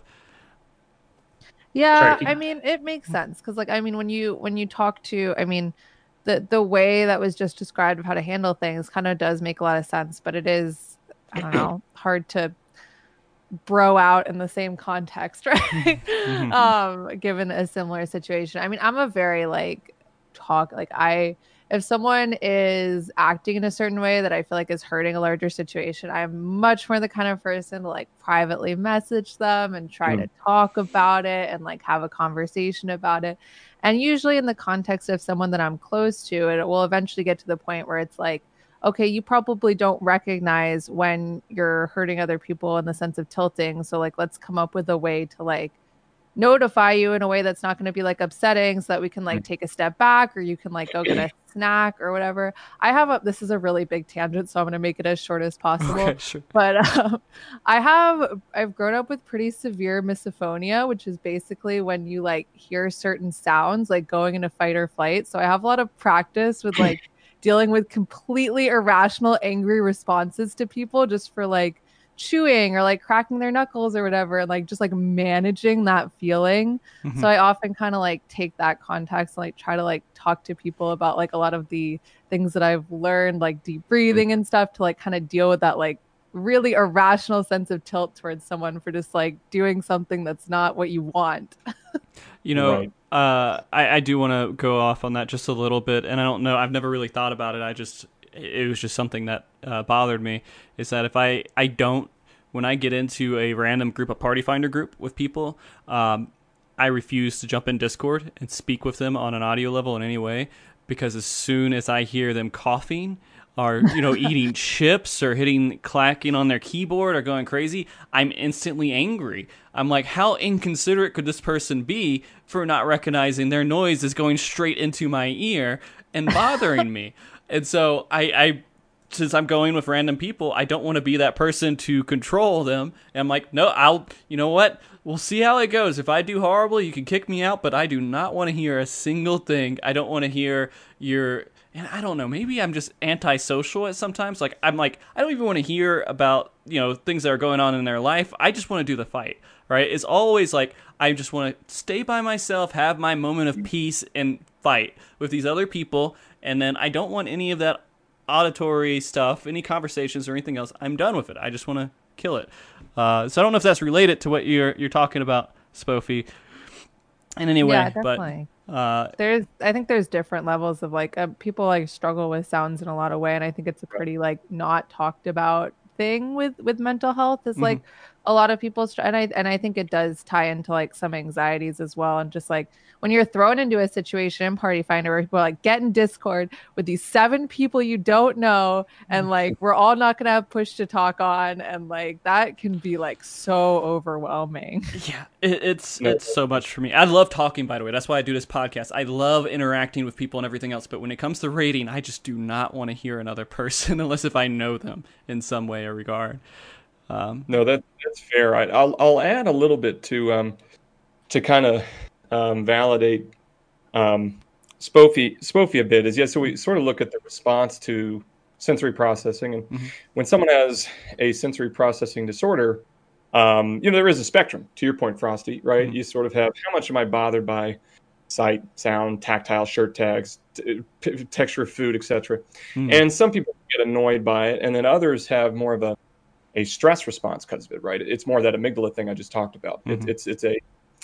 It's not panic, but it could lead to it, where it's like an instant cortisol, noradrenaline for something like chewing or smacking or something. And misophonia is a specific type of a sensory processing disorder. A little funny story. I have a colleague of mine, she's co-founder of Geeks Like Us. We work a lot with Wizards of the Coast and do a lot of D&D therapy and things like that. A lot of D&D tabletop. And she has a great series called Psychology at the Table, where she covers basically GM tips of how you have someone with ADHD or who's dating someone or anxiety. and she did one on misophonia with Elisa Teague. Elisa Teague is a big member in the D&D community, and who has misophonia, and I was going to be a part of it. But I have, oh, cool, Nemec. And Yeah. I have a thing that is probably partly physical. I had surgery, but it still exists, and it could be a motor tic, but where I make these sounds often, or I do that with my mouth, or I kind of blow out with my nose, and there's some physical part of it. But we sort of agree. So you might see me muting and unmuting a fair amount to clear my throat and It's stuff. fine. It's we were like, yeah, I probably shouldn't be on that interview with Elisa D. It's like, because it's as much as I can't really control it, and I shouldn't be shamed for that. At the same time, it's like, well, I don't need to be there. She's gonna drive. She's gonna like Spofy. It's like, no, I might make her have a stress response if I keep making these sounds. Well, let us know, Spofy, by the way. Yeah. Oh god. But no, Goka, I know we've been talking a lot, and I haven't really directed a lot towards you. I don't know if you want to take a second to throw your 2 cents in. I did hear your mic light up, or see your mic light up. I just started talking as soon as I saw it. So it kind of, the direction we're going is something that has made me not resentful, but kind of lament the direction of mental health awareness. Yeah. Which in itself is kind of broad statement. It's that a lot of mental health discussions center around depression and anxiety, but there's obviously a lot more to it than that. There's, you've got your schizophrenia, you've got autism, you have OCD. There's a lot of different things, but every time that it comes up in the gaming community, it's usually just people talking about things that have made them sad or their anxiety. And this is kind of where I've been thinking that it's there's kind of this block where you have certain things that are very communally understood. People generally understand sadness, which they associate with the depression. They understand anxiety, which obviously associate with anxiety. But these other things do exist, and they are going to be part of the gaming community because it is an MMO, but they are not discussed or thought of as acceptable things. They're not as readily accepted as like mainstream mental health issues, I guess. And it kind of reminded me of this article. I think I sent this to Frosty that was talking about Kanye West, where he talked about suffering from bipolar disorder, and most of the talk around that has been anger and kind of laughing at him about it because they're upset with what he's done in the political scene, which I can understand, obviously makes sense. But at the same time, how do you balance trying to be accepting of these mental health issues versus the consequences that they cause? And how can you make this discussion of mental health be more inclusive of things than just anxiety and depression? Yeah, and Dr. Kelly, would you like to jump in on that?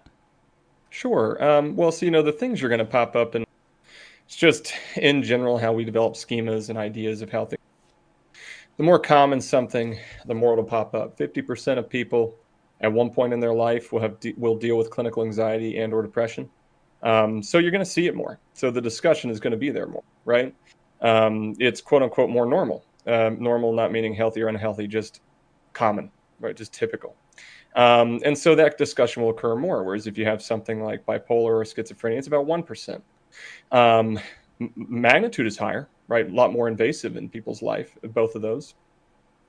And then you sort of ask, well, then also going to manifest in a MMO world, right? Are we going to see someone with schizophrenia? Are we going to see their positive and negative symptoms? How much is that going to impact the game?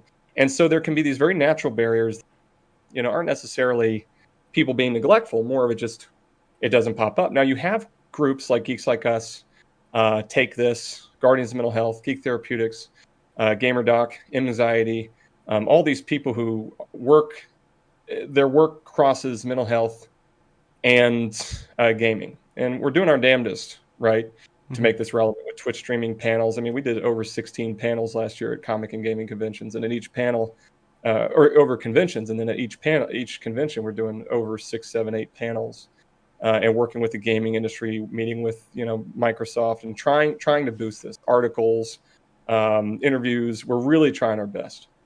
But yeah, you're right. It is hard, especially with these limited ones. Now, I think what we're trying to do now is say, all right, we're struggling to. Yeah, I see Miss Rogue. Anxiety is great. But yeah, I mean, it's what we're trying to do now is disseminate the resource to have access to this information to as many Discord channels. Hence the bot that Guardians of Mental Health, Goka. It's like the idea you could exclamation point schizophrenia. Great explanation. How it's going to appear in gaming, resources for treatment, ways it might pop up. We do videos on kind of here's how Asperger's is going to appear in your Discord. It's going to appear in the video game. Here's how it's going to appear at a D&D table. And so these resources exist.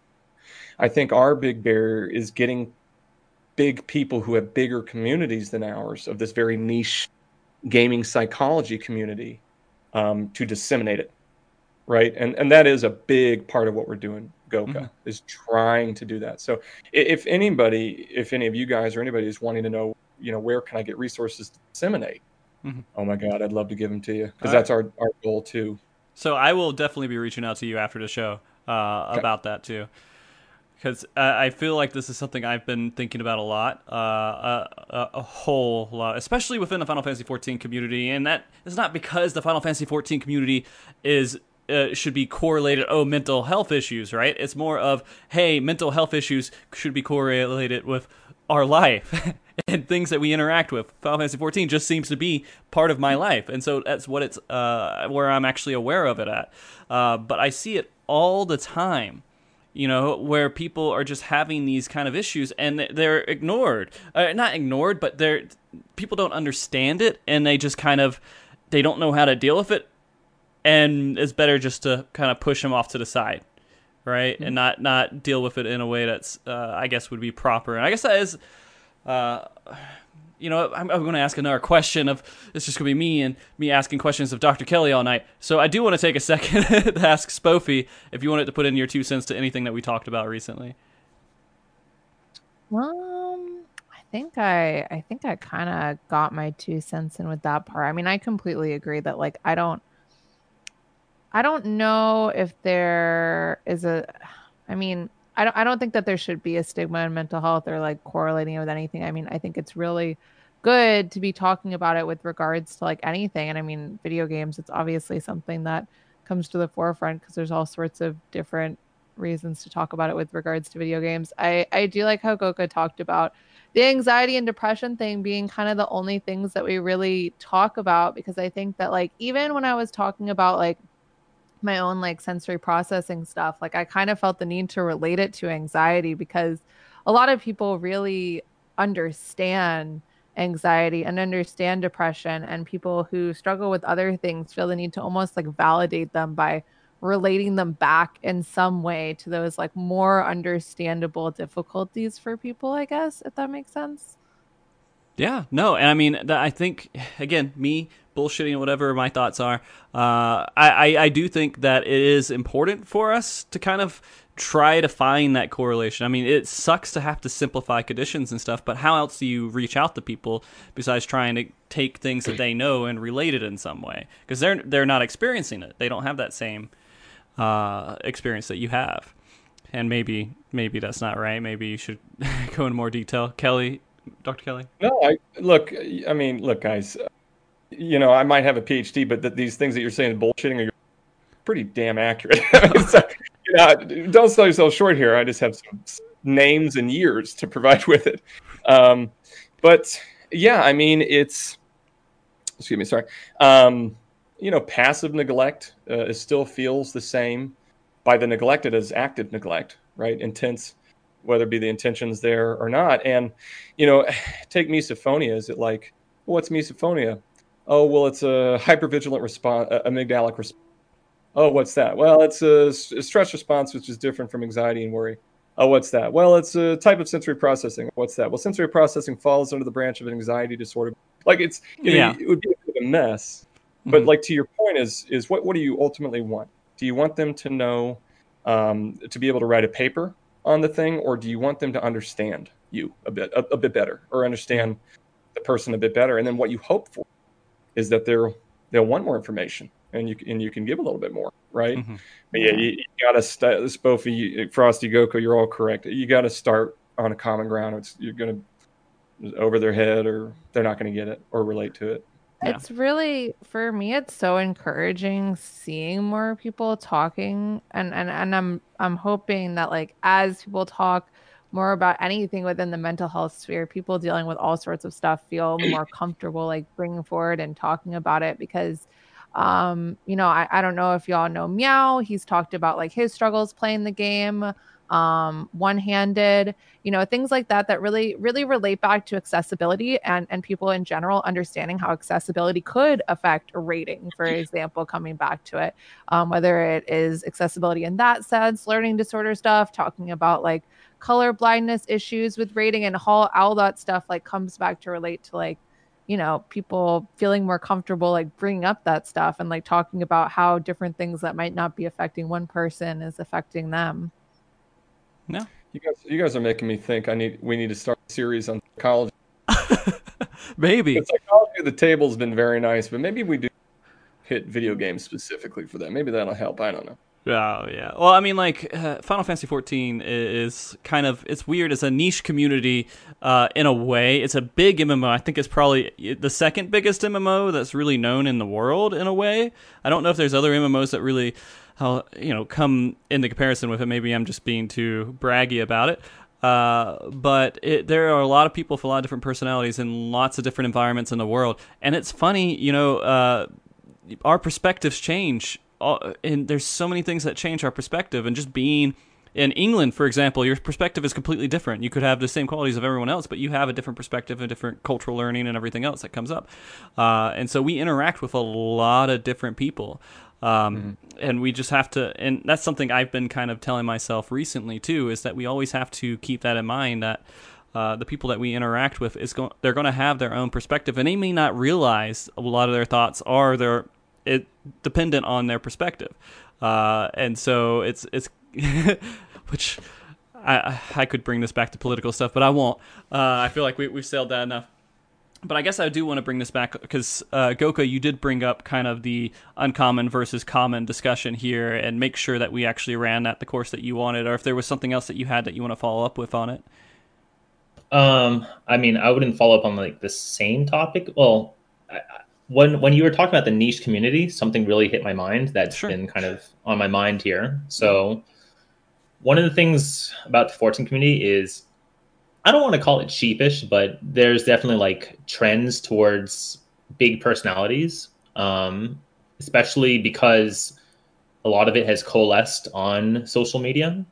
Yeah. And I would definitely want to put out a big caution against that, because I went through some stuff myself back in like 2015, 16, even going into today.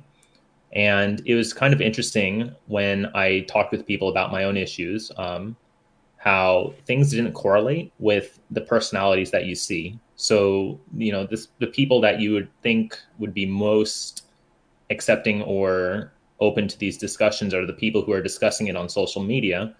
In an ironic twist, sometimes it was the most toxic personalities that actually had my back on these issues.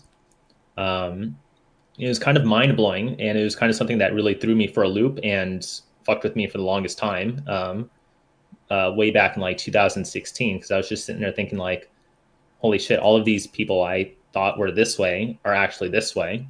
And in the topic of mental health, there's always this power dynamic between people who are suffering it versus not. And it's especially tough when the people you're dealing with are big personalities. So, for example, I won't drop names here, but there was a big streamer and world progression rater during Midas and Creator that broke up with his girlfriend because she told him, "Do not message me before Prague." This like goes back to like strategies for Prague. So that was the thing. She messaged him, and he broke up with her, and went on to talk about her mental health issues in all of these discords and different groups, to the point where she actually attempted suicide that year. And I remember this because her cousin messaged me in game, really pissed with me, thinking that I was somehow related to this, but because she was just throwing out names of people from the game. And so, um, when you look at this person on the surface of it, they're talking about mental health, they're talking about very liberal agendas, it's all very good.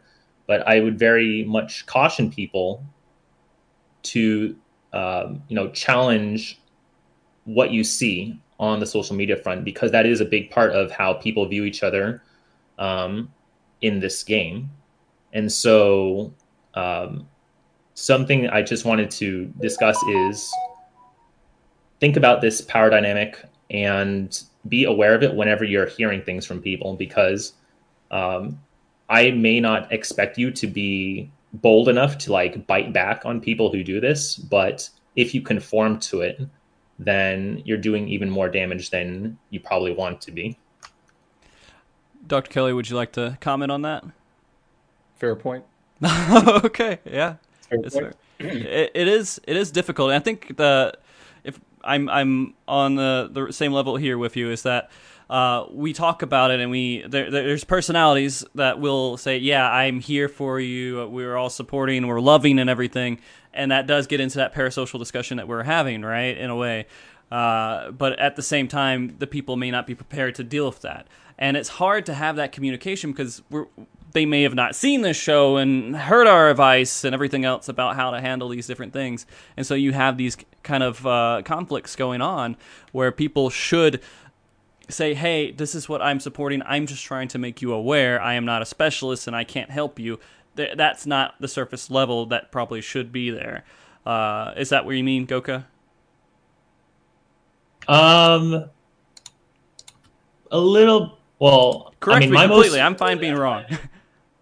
Yeah, I mean, yeah, I wouldn't really like talk about it about how much I could help you, but I guess it's about exercising skepticism and just being more aware of things going on, I guess. Like us as viewers kind of us as like streamers be aware of what we're putting out there, and viewers being aware of what they are, the realistic expectations should be between them and and big personalities. Well, yeah, I mean, obviously the streamer has that responsibility, but ultimately, you can't expect streamers to be perfect. So you as the viewer, it was mostly my target audience that is, Okay. Don't idolize people is kind of the takeaway, even though Absolutely. that's something that happens a lot in this community. And it's hard. And we will constantly tell people, and we'll try to make that the norm, but there's more people being born every day, and there's more people coming in with that blank slate that run into these issues, and people are streaming and they are interacting with social media younger and younger, and just getting all that information into their heads kind of difficult. But no, I 100% agree with your point. I guess this does come into another part of all of this, is that like when we're talking about supporting and being positive towards a positive mental health atmosphere and everything else, what are the expectations we should have on ourselves to how to achieve that without going too far past it to where we're dedicating our life and every second to making sure everyone is mentally healthy that we interact with? And I guess that's my question to you, Dr. Kelly. I wonder if I'm still blown away 7 days a week. Oh my goodness, Spofi, I wonder if you have thoughts on that actually. Um, in terms of, sorry, could you repeat the question real quick? Absolutely. So, I mean, what are our realistic, like, when we're going out there and we say things like, because right now we're doing this show to talk about mental health and try to make people more aware and have these conversations and everything else.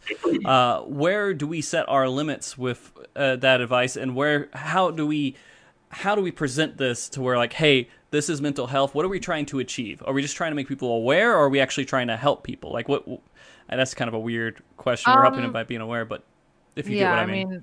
I think it's going to change from person to person. I generally don't think the average person should be giving like advice necessarily. I mean, depends on the context of it. I mean, if it's just in the context of, you're talking to someone who's like a friend or like in your community and just giving like life advice, that's one thing. Giving like specific mental health advice is kind of another. I am more lean towards just wanting to create a place and have people feel more comfortable just like talking about their own truth in general and feeling heard and like feeling validated. Because I think it kind of goes back to the beginning and like, I mean, even when we were talking about the political stuff, just like reflective listening, like some people really just need someone to be able to listen or like need a place to be able to vent or whatever, where it's not, their normal social circle of people, Yeah. I mean, the stranger on the bus thing is actually very helpful, and I think that's what a lot of therapy comes into almost. And I'll be clear for everyone. I haven't really told anyone this, but like over the summer, I'm in therapy right now. I do therapy, and I started over the summer because I was going through a lot of stuff that people may belittle in their own way and everything else, but I've had that discussion, and I talk to people. It's not, my therapy is not as active as it was, but I was at a pretty bad point, and I don't make that as public to everyone, but I think it's important maybe for me to say that too, to let you guys know it's normal. Therapy is pretty normal, and it is a privilege of me to be able to afford it and kind of go through those motions, but actually therapy is fairly accessible right now due to the pandemic, funny enough, and if you have any kind of health insurance. But then again, you might not have health insurance, and so there's resources out there. I'm privileged in the way that I can actually go to a therapist and attend that every single time, but it's not something that people should say and feel bad about. I don't feel bad about it, and I think that's something that I would like to see more within the community. And I know we joke about it. We're like, man, yeah, I need therapy. Like, oh yeah, like that's kind of a joke. But I mean, it's not a bad thing. And I feel like we should normalize that with everyone else and say, hey, yeah, it's not a bad idea. Go talk to somebody that you don't know personally and can discuss these things with you. And I've managed a lot of grief I've had recently because of it. And I'm happier now than I would have been if I didn't do it. So, Dr. Kelly, go ahead. Thank you for saying that. That can be a tough thing to say. It can be. I see some people appreciating it in your chat there. Well, yeah. Sure. Go ahead. Yeah. I mean, it's a testament. A lot of therapists have therapists, and I think, one of the things I say when I have a client come in, I get them to explain what mental health is to me and what psychology is to me. And, I think the idea is, well, therapy is when you go get fixed, or when you're having like depression, you go get fixed. That's only half of it. The other half, positive psychology of like, look, you're not having mental health issues, but how can you improve your life, right? How can you, the question of less of, how do we fix what's broken, but how do we use what works, right? I mean, those are, we forget about that latter question. And because we so are deficit focused on the first one, I think it is sort of stigmatized, like you had said. Well, actually, I have another question related to your previous. Sure. Before I do that, I want to make, in case Goka had any thoughts on that. Yeah, so I definitely agree with that. What's the next step part, or how do you like live with it? Because a lot of times, I remember reading like way back, a while back, there was someone that was saying, I think he was talking about relationships. He was like saying, don't get into a relationship until you fix your mental health issues. And the general idea that a lot of players have about mental health is that it's something that you go to a therapist and then you fix it. You get your medication, you solve it. It's like the cold, where it's just you get it, then you take your medicine, you fix it. But sometimes people are going to have to live with this for the rest of their lives. And because they have to live with it for the rest of their lives, what's really important is making sure it's not debilitating. It's something that, it doesn't render you less functional than you want to be, basically. And that's why sometimes the whole like resource dropping can come off as a bit cold.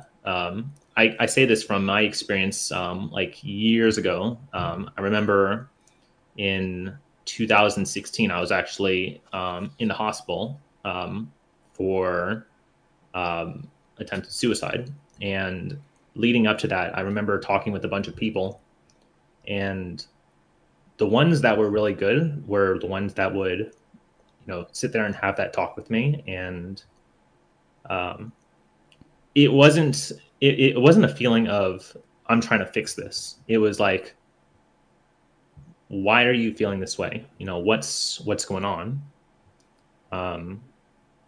And just kind of like broing out, so to say. Mm-hmm. Whereas the ones that were really it almost felt offensive was like, here's this number, go call it, or something like that. Or even in the case of someone just immediately calling the police, and it's kind of like, I'm trying to have dialogue about this topic, not, just get, pulled in by the police or something. So, yeah, that's why I think it's also important to recognize that these aren't issues that you go out and fix per se. You just make them less intrusive. And I appreciate you saying that. I assume the people you were speaking with were people who are close to you, that you felt you had intimacy with. I assume if it was that, yeah, that would be a pretty awful. Someone that you think you're very close to is like, oh, you're like, you're my best friend. That's pretty messed up right there. Yeah. I mean, I will, if I can cut in just for a second here, I will say that it is, that there is kind of a situation to where we are in those dire moments where we feel like we need help and everything else, and it doesn't feel good if someone doesn't give us the response we're hoping for, especially when we're in those moments. But a lot of people, even if they seem confident and able to kind of discuss that stuff, it may be difficult to kind of, I guess, expect much out of them, because again, they're just a person, right? They don't have these discussions on a regular basis, and they may not be able to handle it. When they talk to you, they may freeze up, because what else do they know to do? I don't know if that may be something that you think about at all, Goka, but I'd like to hear what you think on that too, because it does suck that someone you're like, I need help, and then they're just like, call this person, do this, and really what you just need is someone to talk to. Do you have any recommendations for how someone should respond to you in those cases if they maybe don't have the ability, or they actually feel like they're going to freeze up? Well, that's the thing. I like I said, I'm not a qualified medical professional, but in my experience, the way that what I wanted at that time was just to have that talk. But I can also see where in some cases it might be more urgent. So, I've also been on the receiving end of this. Like I said, with that person earlier, when I heard about what happened from her cousin, it didn't actually end right there. There was another attempt where I ended up staying on the phone with her for about 7 hours or so through the night, just trying to keep things, keep things from going bad. And I guess this is probably where a bit of that empathy comes into place, is, trying to figure out what their goal is in coming to you. Because if they're coming to you with something, they probably have something in mind, unless it's literally just like, hey, I'm doing this by, that's the kind of urgent case. But right. If they are coming to you otherwise, then do your best to figure out what are they looking for in this, and try to deliver on that. Yeah, I found that I mean, I think that when it comes to like resource dropping, for example, it's something I've very much done in situations where someone who is a viewer of my stream messages me about suicidal ideation and stuff, and it's not really someone I've ever talked to before, and I don't feel comfortable like talking to them about it, right? Because I don't even really know who they are. So then that is like the natural response. But I think that there have also been situations where someone that I know and care about has come to me with like suicidal ideation, and at the time I didn't like, whether it's freezing up or just finding like knowing like already getting like triggered by the conversation. Like I have like, and I'm not saying that this is like the right way to handle it or something, but it's always been like the only way that I've known to handle it is just to like really like talk about like what value that person has had in my life and like tell them what they mean to me, and then just that's all I ever really feel like I can do. Because past that, like if it's someone that I care about, like if I'm like in a situation where I feel like I'm then gonna like start freaking out, I'm like, I care about you, and then like, Mm-hmm. So, and it's such a difficult discussion to have, by the way, for a lot of people. I have, again, I've had lots of past experiences where I've had discussions with people, and one of my friend's sisters, she actually went through the issue of someone actually did commit suicide in front of her. And it was one of those things like, oh, well, I loved you, you didn't love me back, so this is what's happening. And it's horrible. I mean, and when you hear these stories and these things kind of get close to you, it makes you extra sensitive to these situations. And for me, at least in my personal experience, I'm sure she went through a lot with hers, but just even knowing, these things do happen, and they're happening close to you. I guess it's the same thing with the coronavirus. If you have people dying from it around you, you're like, oh, well, this is something serious. And if it's not even around you at all, or someone just coughs a little bit, then it's not a big deal.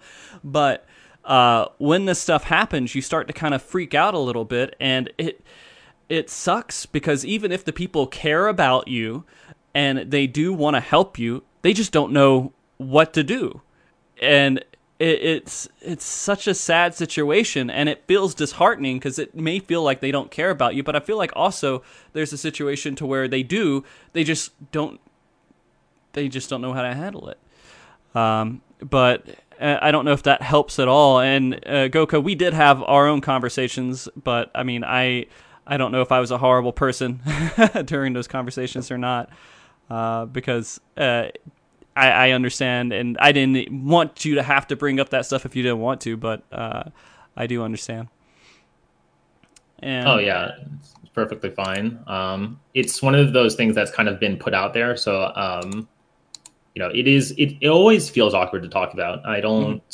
It's not something that's enjoyable, but I also very strongly, just based on the things I've been through as a child, believe in just truth of the matter. And so, these are facts that I'm talking about. So I have no problem saying them, even if they are uncomfortable, just because, they are facts. And Dr. Kelly, I don't know if you want to jump in at all. And also, if you have to go soon, just let me know. No, that's okay. My children came home and they stormed in. Oh, it's okay. Play some VR. And then the dog came in. I was like, yeah, I mean, I think those were all really good points. It's so idiosyncratic. For some people, I mean, we all have different needs when we're going through a hard time. Some people really want emotional coping. They don't want solutions. Solutions feels invalidating or belittling. They just want to be heard for a while. They don't really want to solve it in that moment. I just want to talk about it with somebody who I care about and who knows. And other people, like I'm more in the problem solving route, right? That doesn't do me any benefit personally. If I'm going through a hard time, I want to talk with somebody about solutions. And this reminds me of my wife is an emotional coper, and I'm a problem solving coper. And we tend to want to provide people. Hang on. There's no problem at all. I completely get it. And I would also say I'm kind of in that situation too. Like if I ever get in an argument with my wife, I'm aggressive and I want to solve it and I want to fix it. I just don't want a bad feeling anymore. Yeah, I do the same thing. Yeah, I'm so. Right. But she's It's like, hard, no, I just don't want to talk to you. It has to be time. And it's hard for me because I keep like. I get more angry and more angry just because I'm like, I want to solve it, but there's other ways to handle it, and I just am on a different spectrum. Right. Yeah. It's and we've done a lot of research. When my wife, when I'm going through a hard time, I've told her, please don't. Like, oh, that's so hard, because that would work for a lot of people. It does the opposite. It makes me feel vulnerable. I go the other direction. Like I don't want to, right? Like it's like I need it. Can you come up with some solutions? And it makes me uncomfortable. And then with hers, we joke that it's we just call it. I just want you to call Karen a bitch, right? And so like she's an orthopedist and she'll be talking about frustrating. And I'm kind of sitting there like thinking social dynamics. I'm like, okay, and you went to the HR, okay? Did you feel validated by the HR? No, okay. And have you tried this? And she's like, will you stop trying to solve the problem for a second? So I think, to these points is some people, they do not want emotional coping, and that is the last thing. And they want problem solving. Other people, they want a distraction, avoidant coping. Other people, like Goka, which is totally reasonable. It's like, I just want emotional coping. I want to be heard, and I want to have someone with me in this moment, in this feeling, so I don't feel alone. And I can just process this in a safe space. And it's so idiosyncratic. And so, the best thing you can do, no one's going to be offended by reflective listening. If they say something to you and you summarize it back, okay, so it sounds like it was a really hard day, and this person did something that made you feel very frustrated because, it's just like not at all what you're thinking. Or, just summarizing, so you're saying, I understand what you're saying. No one's going to be offended by that. Right. And then maybe the follow-up question, instead of assuming they're an emotional coper or a problem-solving coper or an avoidant coper, or what they're needing is like, what do you need now? Right? Like, what would make this better? What do you need now? And if they're struggling to tell you, maybe you can try to, find. But again, by the way, this is just individuals. It's not if you're a streamer. Right, streamer. Clarify, right? Yeah, because you can't do this for every single person. Yeah. No, you don't have any part. This is the drop the resource, right? Sort of, we hear you, get the mod to whisper. It seems like you're having a really hard time. Are you safe? And then I was like, we are so sorry. We're a community with you, behind you. Here are some resources you can do, whatever. And then you have to kind of back off. Because something I would say is, even when you have a personal relationship, you have to remember yourself. And you have to remember, are you putting on 1,000 hats? Right? Are you putting on a therapist hat for them? And then are you putting on a friend hat? And then are you putting on a colleague hat? Like, how many hats are you wearing? And how is it affecting you?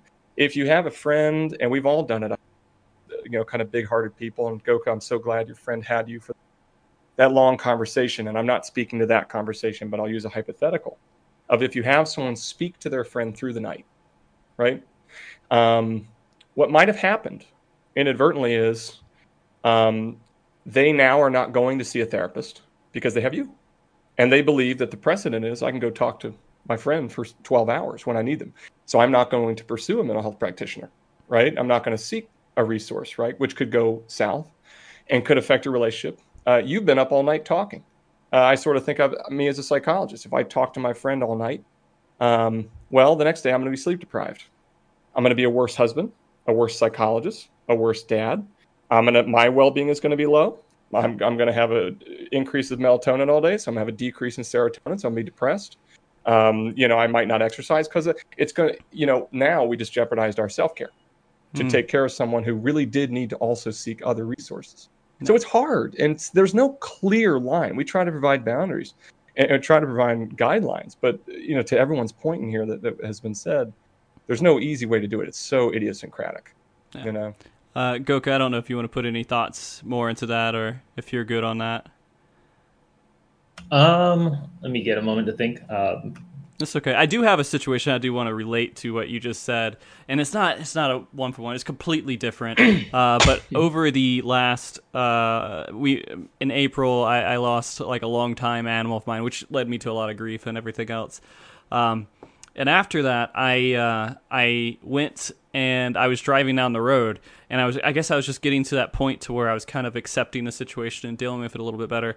And I was on the interstate during rush hour, and there was a dog on the side of the interstate that was sitting there on the concrete, and I'm like, okay, this dog's in trouble. I got to help them. But then I took a second. I was like, all right, if I stop, I'm going on the side of the interstate, and I could get hit by a car.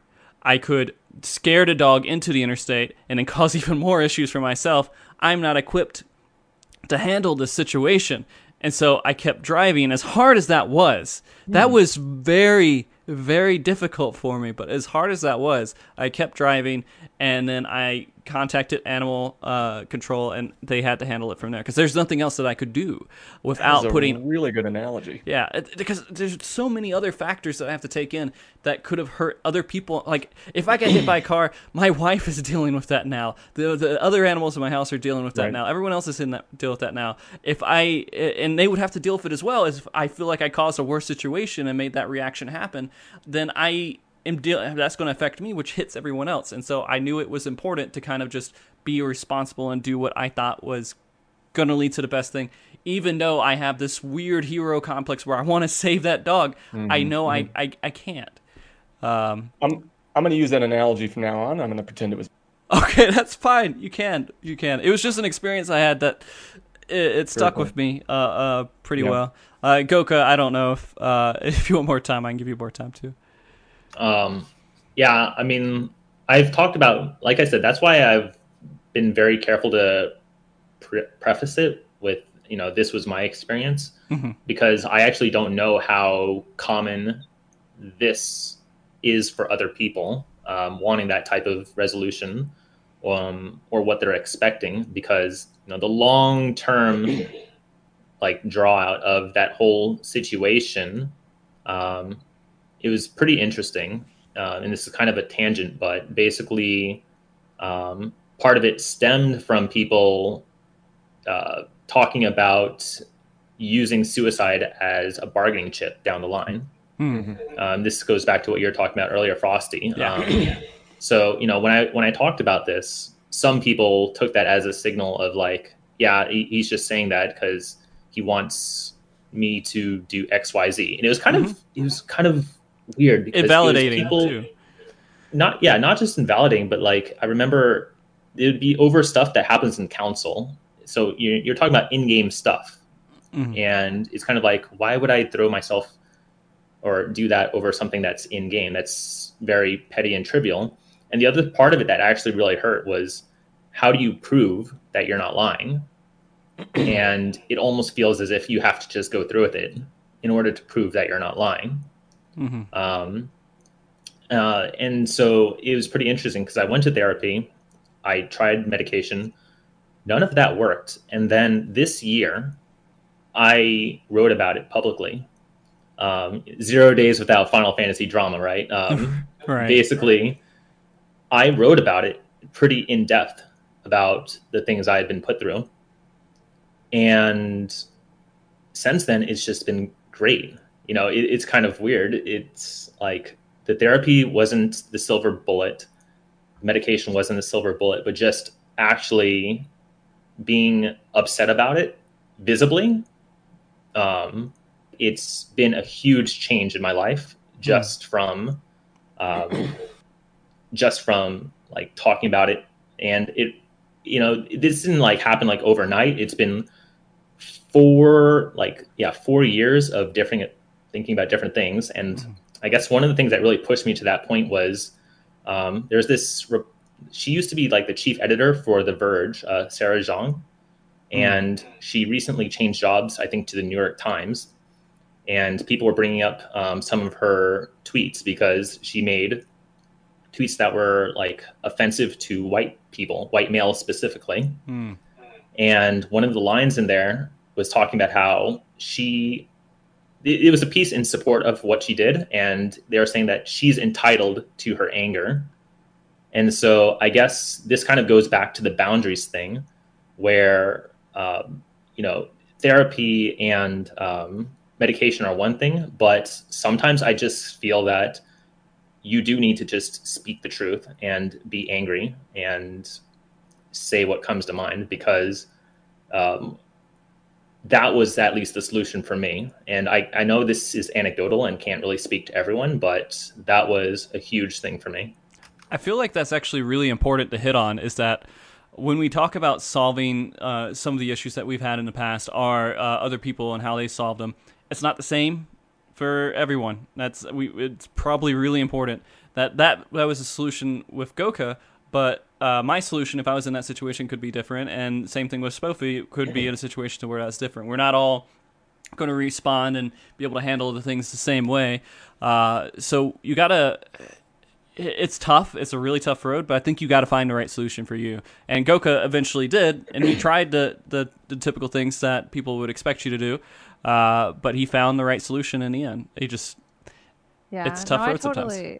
I get that too. I mean, I think one of the hardest things when you're going through stuff that you're struggling with too is when you're questioning your own reality of what you're angry about in some cases. You might even think like, or someone's trying to like devalue like what you're angry about, or like say that you shouldn't be in some way, like that can like stick with you. And sometimes you like internalize it in a way that like when you finally are able to like talk about it and get it out there and realize that you are allowed to like own that and own what upset you, it can help a lot. Hmm. Dr. Kelly, do you have any bits you want to throw in there? No, I mean, it's a good point. I think with any practitioner, psychiatric, psychological, or therapist, we have to abide by best practices, right? And best practice would refer to what are evidence-based ways of helping. And let's take mild to moderate depression, anxiety, since it popped up a bit. The number one treatment's therapy. It's better than medicine. Severe anxiety and depression, you have to have medicine, right? Acutely suicidal, I mean, these type of things, if you're not doing it, you're going against best practice, right? Might they be okay? Sure. But if you're not doing it, you're going against, you're not increasing the likelihood that they'll survive. But the reality is, like Goka's saying, it's so individualized. I know some people who, take acai berry. There's no research on acai berry curing, depression, right? I mean, there's no neurology. But look, if the placebo effect of acai berry is going to do her, fantastic, right? I mean, like if I got someone taking CBD oil for their arthritis and they're like, it's helping, it's like, I'm like, that's really great to hear. Like, I'm like, roll, right? And then there are some things that are hard to study. I mean, we've studied about how self-disclosure, when it can be good, when it can be bad, kind of what Goka's talking about of getting a story. And, with things that involve trauma, certainly saying your narrative and having that narrative accepted is important. It could be great for some people. Others, if a part of their struggles has to do with, needing acceptance from meaningful people, and then they're getting acceptance from strangers. Well, we know that can be like a filling the void, and then they start to have problematic social media use because they're starting to fill their void of I'm not being accepted IRL, and now I'm filling my void with likes and retweets and followers, but it's like an artificial acceptance that doesn't maintain, and then we actually see it might help at the beginning, and then later mental health issues are larger. So with all this stuff, there's a reason that we have so many professionals. It's so idiosyncratic. I mean, it's so individualized. I love that work for Goka, and I know there's a number of people who it would, right? And then there's some that'd be the exact opposite. So it's figuring out. The therapist's role is supposed to be able to help. I'm sorry that's not a role that was really taken, but and it does happen. It does happen. You will find someone and you just don't click. For example, for my situation, they were interviewing me trying to figure out who would be someone who could help me, because it's not always that you get the therapist that would help you. If I could briefly do a plug on that. Please, go ahead. If you're looking for mental health services, guys, goodness of fit is the number one. I mean, are they providing the type of therapeutic module you'd like, and do you relate to them? That's why we do 15-minute free meet and greets all. Look, I pride myself. I'm a pretty good psychologist, right? And I'm pretty good at certain areas, but I could be the exact wrong thing for somebody. And then if you're getting it, think about what you want, and then read a bit about therapies, different therapies. Do you want talk therapy, cognitive behavioral therapy, dialectical behavior therapy? Do you want to do groups? Do you want to do individualized? Like, there's a lot of mediums, and it's important that you take a role in your treatment and that you are one of the ones driving it. Yeah, I think that's something I'd like to go ahead and start discussing too. And we are leading a little bit after 2 hours, so maybe we won't go too much longer. But there are a couple topics, a couple things I do want to hit, and I may want to answer just a couple of questions from chat. So if you guys have any questions that you want to ask during this entire conversation we've had, and you're like, hey, we can't go like super in depth and like have a straight therapy session for that question, but just general things that you would like to ask, we can go ahead and do a quick response on that. I think it's exclamation point questions or something. We'll bring that up. I can probably even do that real quick. Let me do that. Oh, it's so far away with my setup. Okay, I can see it. All right, cool. But I would like to say, when we're talking about ourselves and when we need help and things that we are going through, what can our expectations be of other people around us when we need help? I think that we did talk about that a little bit, but I feel like we need to solidify that for anyone who may be listening to this and need help. What are expectations of our friends, of people maybe when we're going to get therapy, people we don't know but we feel close to in some way in a leadership role? What should we be expecting of other people? And I guess, Sophie, if you don't mind, I'd like to hear your opinion on that too.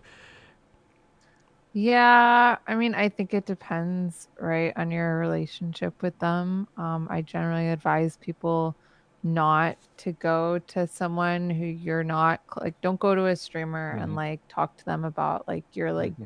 privately about like your deep struggles. Like go to a friend, go to someone in your support system. Outside of that, I would say that I'm not sure if evaluating your expectations of a friend is a good thing to do in the moment.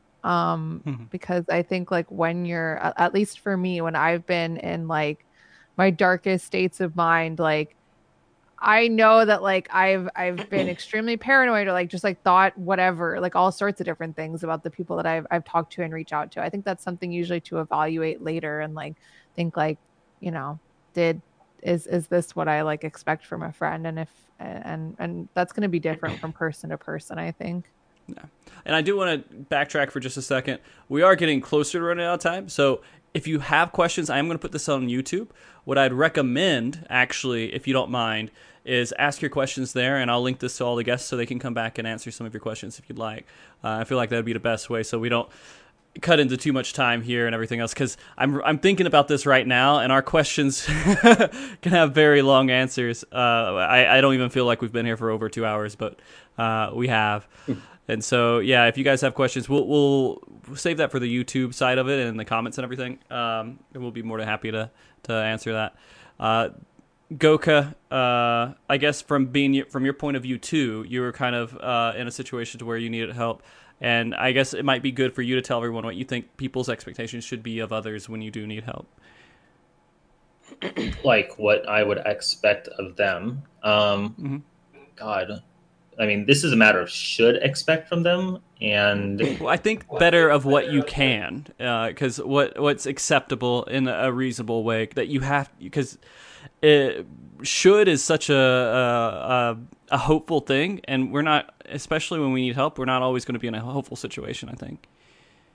yeah, I mean, if I'm being grim, I don't think you can have any expectations because you really don't know how that person's gonna respond to what you're saying. Mm-hmm. Just logically, that's why I was like thinking about the can versus should. Mm-hmm. I, just based on my experiences, I didn't, to this day, like now, if I were to do this again, Mm-hmm. I wouldn't really have any expectations just because, those worldviews that I had back then just kind of shattered in that moment.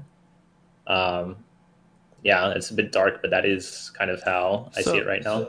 So I guess a follow-up to be like, what would you be hopeful that people could kind of respond in a somewhat of a reasonable way, thinking about it as well? Like if someone was in a good situation, kind of what we were talking about earlier, though, right? Would you say just them listening and being kind of reflective and having that discussion with you, would that be something that you would just be hoping for? Yeah, exactly. I think the reflective talk is a very big deal because at the very least, uh, you are trying to empathize with them. And I think that is what this comes down to is exercising empathy Mm-hmm. by understanding what's happening, what their situation is. And even if you don't agree with them, like maybe they are upset about something that's really trivial or Mm-hmm. ridiculous. I've done that a lot in the past, especially, among endgame raiders that are just so full of themselves. But no matter what kind of nonsense came at my door, I was ready to at least pretend I'm like their biggest friend in the moment. Okay. Dr. Kelly, do you want to say your piece on that too? Sure. It's hard. Frosty, you had mentioned something I think pretty insightful a while back of everybody has their different strengths. Maybe it's someone you're incredibly close to, but they're just very empathic. Mm-hmm. They are empathic, but struggle to understand. Maybe they have Asperger's. I don't know. Yeah. But something where they just can't be for you there in a certain way, and it's not their fault. But there's something, I think, we are herd creatures. We all are based in herd mentality and altruism. Buffalo, monkeys, meerkats. I mean, Right. we're among that type of brain that has evolved and survived for thousands of years to adapt to the worst. Mm-hmm. So a part of our brain is designed to, when things are bad and we're worried about our survival, and that's a hyperbolic, but depressed or anxious or Right. whatever, that there is going to be usually some push to connect to something. And to hope that maybe there'll be a friend who can just be there, just to be present with you, just to be in a moment. They don't have to be a therapist, they don't have to be advice, just to listen and to exist can be nice. I mean, simply having a child and having, another peer or parent walk in, just that alone will increase oxytocin, which makes people feel connected, attached. It's the same thing that a baby will match his mother's heart rate with, his or her heart rate with. It's the same reason that a mother lactates when, her baby cries. The same thing that'll happen when you're in love with somebody and they come line and you feel connected. You can provide that simply by being with someone. So to be present in the moment with somebody, expectation, I think, is if you have a friendship with them, which Right. alludes that you have intimacy already, Yeah. right? Friendly or platonic or romantic. Yeah. We are kind of getting to that point to where we need the wrap up and everything. And again, these topics could go for very, very, very long. And maybe we need to do a visit towards this topic again in the future. You guys have been fantastic on the show, by the way. It really means a lot that you all came on for it and gave us different experiences and thoughts on this. And I do want to take a second before we do all of our closing remarks, because you do have, I know we were talking about resource dropping and everything else, but it is important to have these resources available in some way for people who may be able to use them and make use of them. And Dr. Kelly, you do have some of those resources. Would you mind telling everybody and giving a little bit of information about them? Sure. Gosh, I think a better format might be, is there a way that I provide links somewhere if people wanted in it? chat. Well, I think I can in chat. Okay. Let me, Well, I and can put it on YouTube as well. Like I'll put it in the description. But go ahead. Yeah, we can do that. That'd be great. I'm sorry, I should have thought about That's fine. one thing that I don't mind, I don't have a presence like Spofi has, so I still have the luxury to some extent. If you want to connect with me on Twitter and ask about resources, I can sort of tell you a few things we have. Again, like Frost said, I'm not going to be your therapist, but if you have questions about this discussion, anything I've said, resources that we've talked about, don't hesitate to let me know. I'll type. Yeah, let me. I think I have to give you permission, so let me I'm permit you sorry. real quick. No, it's fine. You're on the Geek account? You can do Geeks Like Us, and then my Okay. Twitter account's the main thing to do. So Dr. Kelly Okay, so on Twitter. And I can provide Frosty you with all those things that you can provide viewers. absolutely, I'll go ahead and do that. And so they can find you on Twitter with Dr. R. Kelly, right? That'd be the best place. Which is a great name again. But and do you have any last words that you want? I guess this is a good point to do the sign off stuff. Then, do you have any other last words you'd like to say to everybody before we close up the show? Yeah, absolutely. Just the thing I say is there is a U-shaped space in this universe that only you can fill. And at a physics standpoint, if we removed you, the actual matter of you, everything would collapse. And so very literally, you matter, right? And there's no one else who can be you better than you. And you are needed for everything else to exist. You're theistic or not, that's a reality. So the idea is try to be you, right? Come up with an ideal version of and become it. Work towards it. Find support along the way. You don't need to do it alone. And, along the way, take care of yourself, love yourself. Your feelings and thoughts matter, and you need to act that way, or else you will subconsciously believe that they don't. That's going to be very hard for our other guests to top here in their closing statements. I'm going to, Goka, I know you don't do a lot of streaming or anything else, but any last words that you'd like to say, and anything else that you want to say before we get off the show? Well, I guess my like takeaway in this is, like I said, I don't believe in just like preaching principles. I'm not going to tell you like you should be this way or shouldn't be that way. I used to be, but that's not my style anymore. Instead, I would say just keep these ideas and topics on your mind, because it's a lot like racial bias, where, you know, if you are looking for racial bias, you might find it where it doesn't exist. But if you don't even have it on your mind, you're going to miss it where it exists. And so if you keep these topics on your mind, you know, when you encounter it, you're going to you're going to recognize it. And a good example of this was a player that I met that had some issues, and a lot of people memed on this player because as a result of those issues, they make a lot of like silly statements, and they were actually on the chat for MogTalk for a while. And a lot of people thought that this was my alt account, just like trolling people.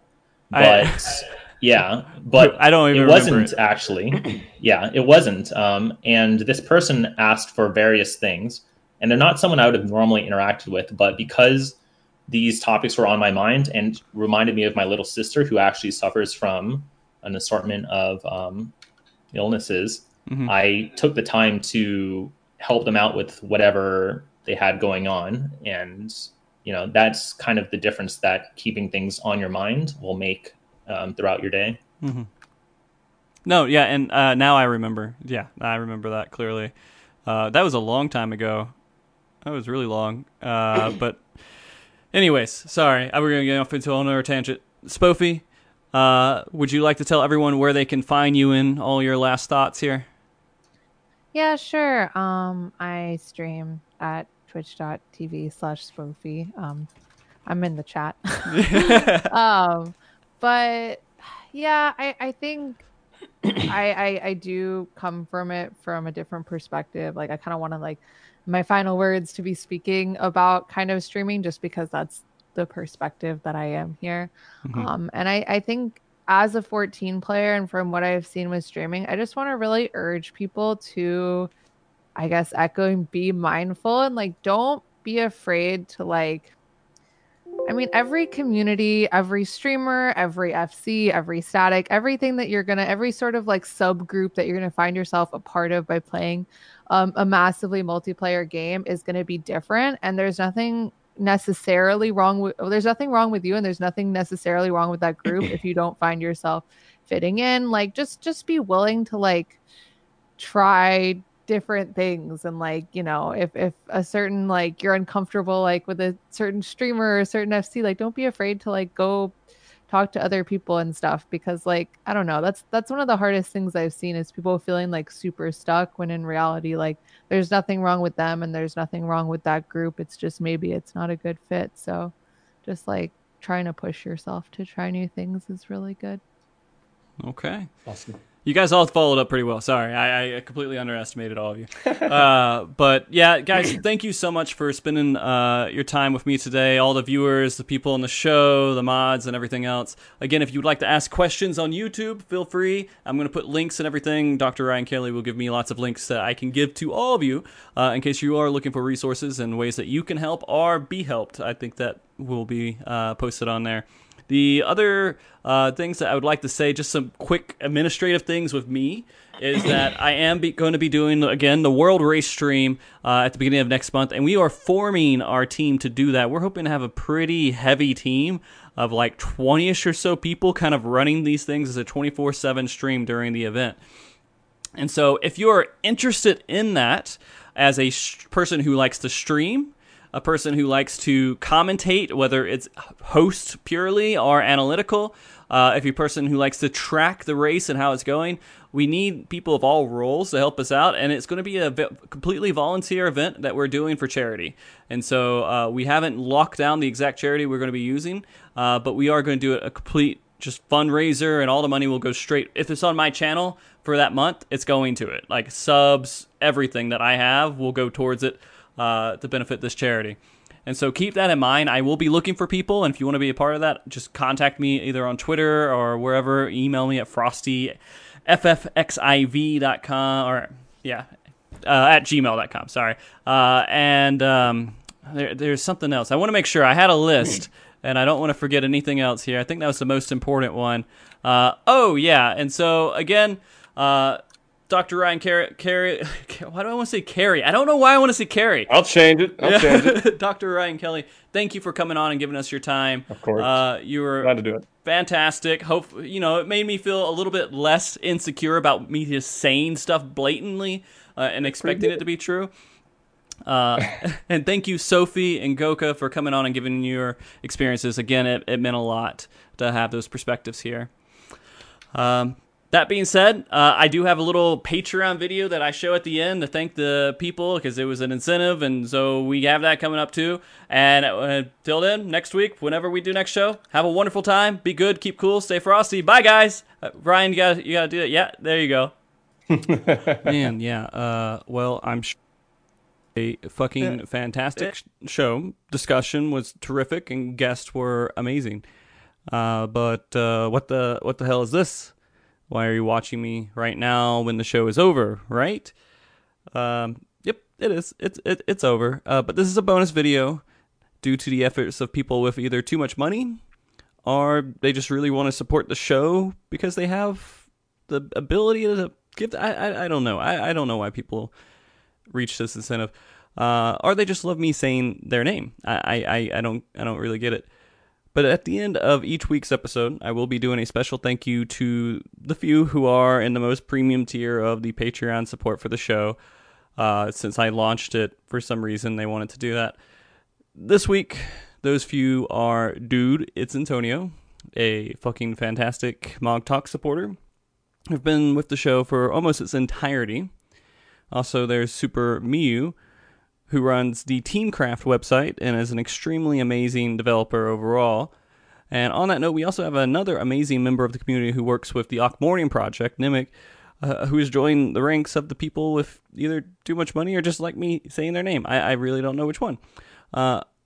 So what do I do on this video that's so amazing? Nothing. This is a completely off-the-cuff video made every week to say thanks. But this week I do have a little something. I've been recently practicing with an instrument, and I will display some of my skill here for you today. It's very difficult thing I've been working on. So let me get it out. All right, and let's see, we can do this.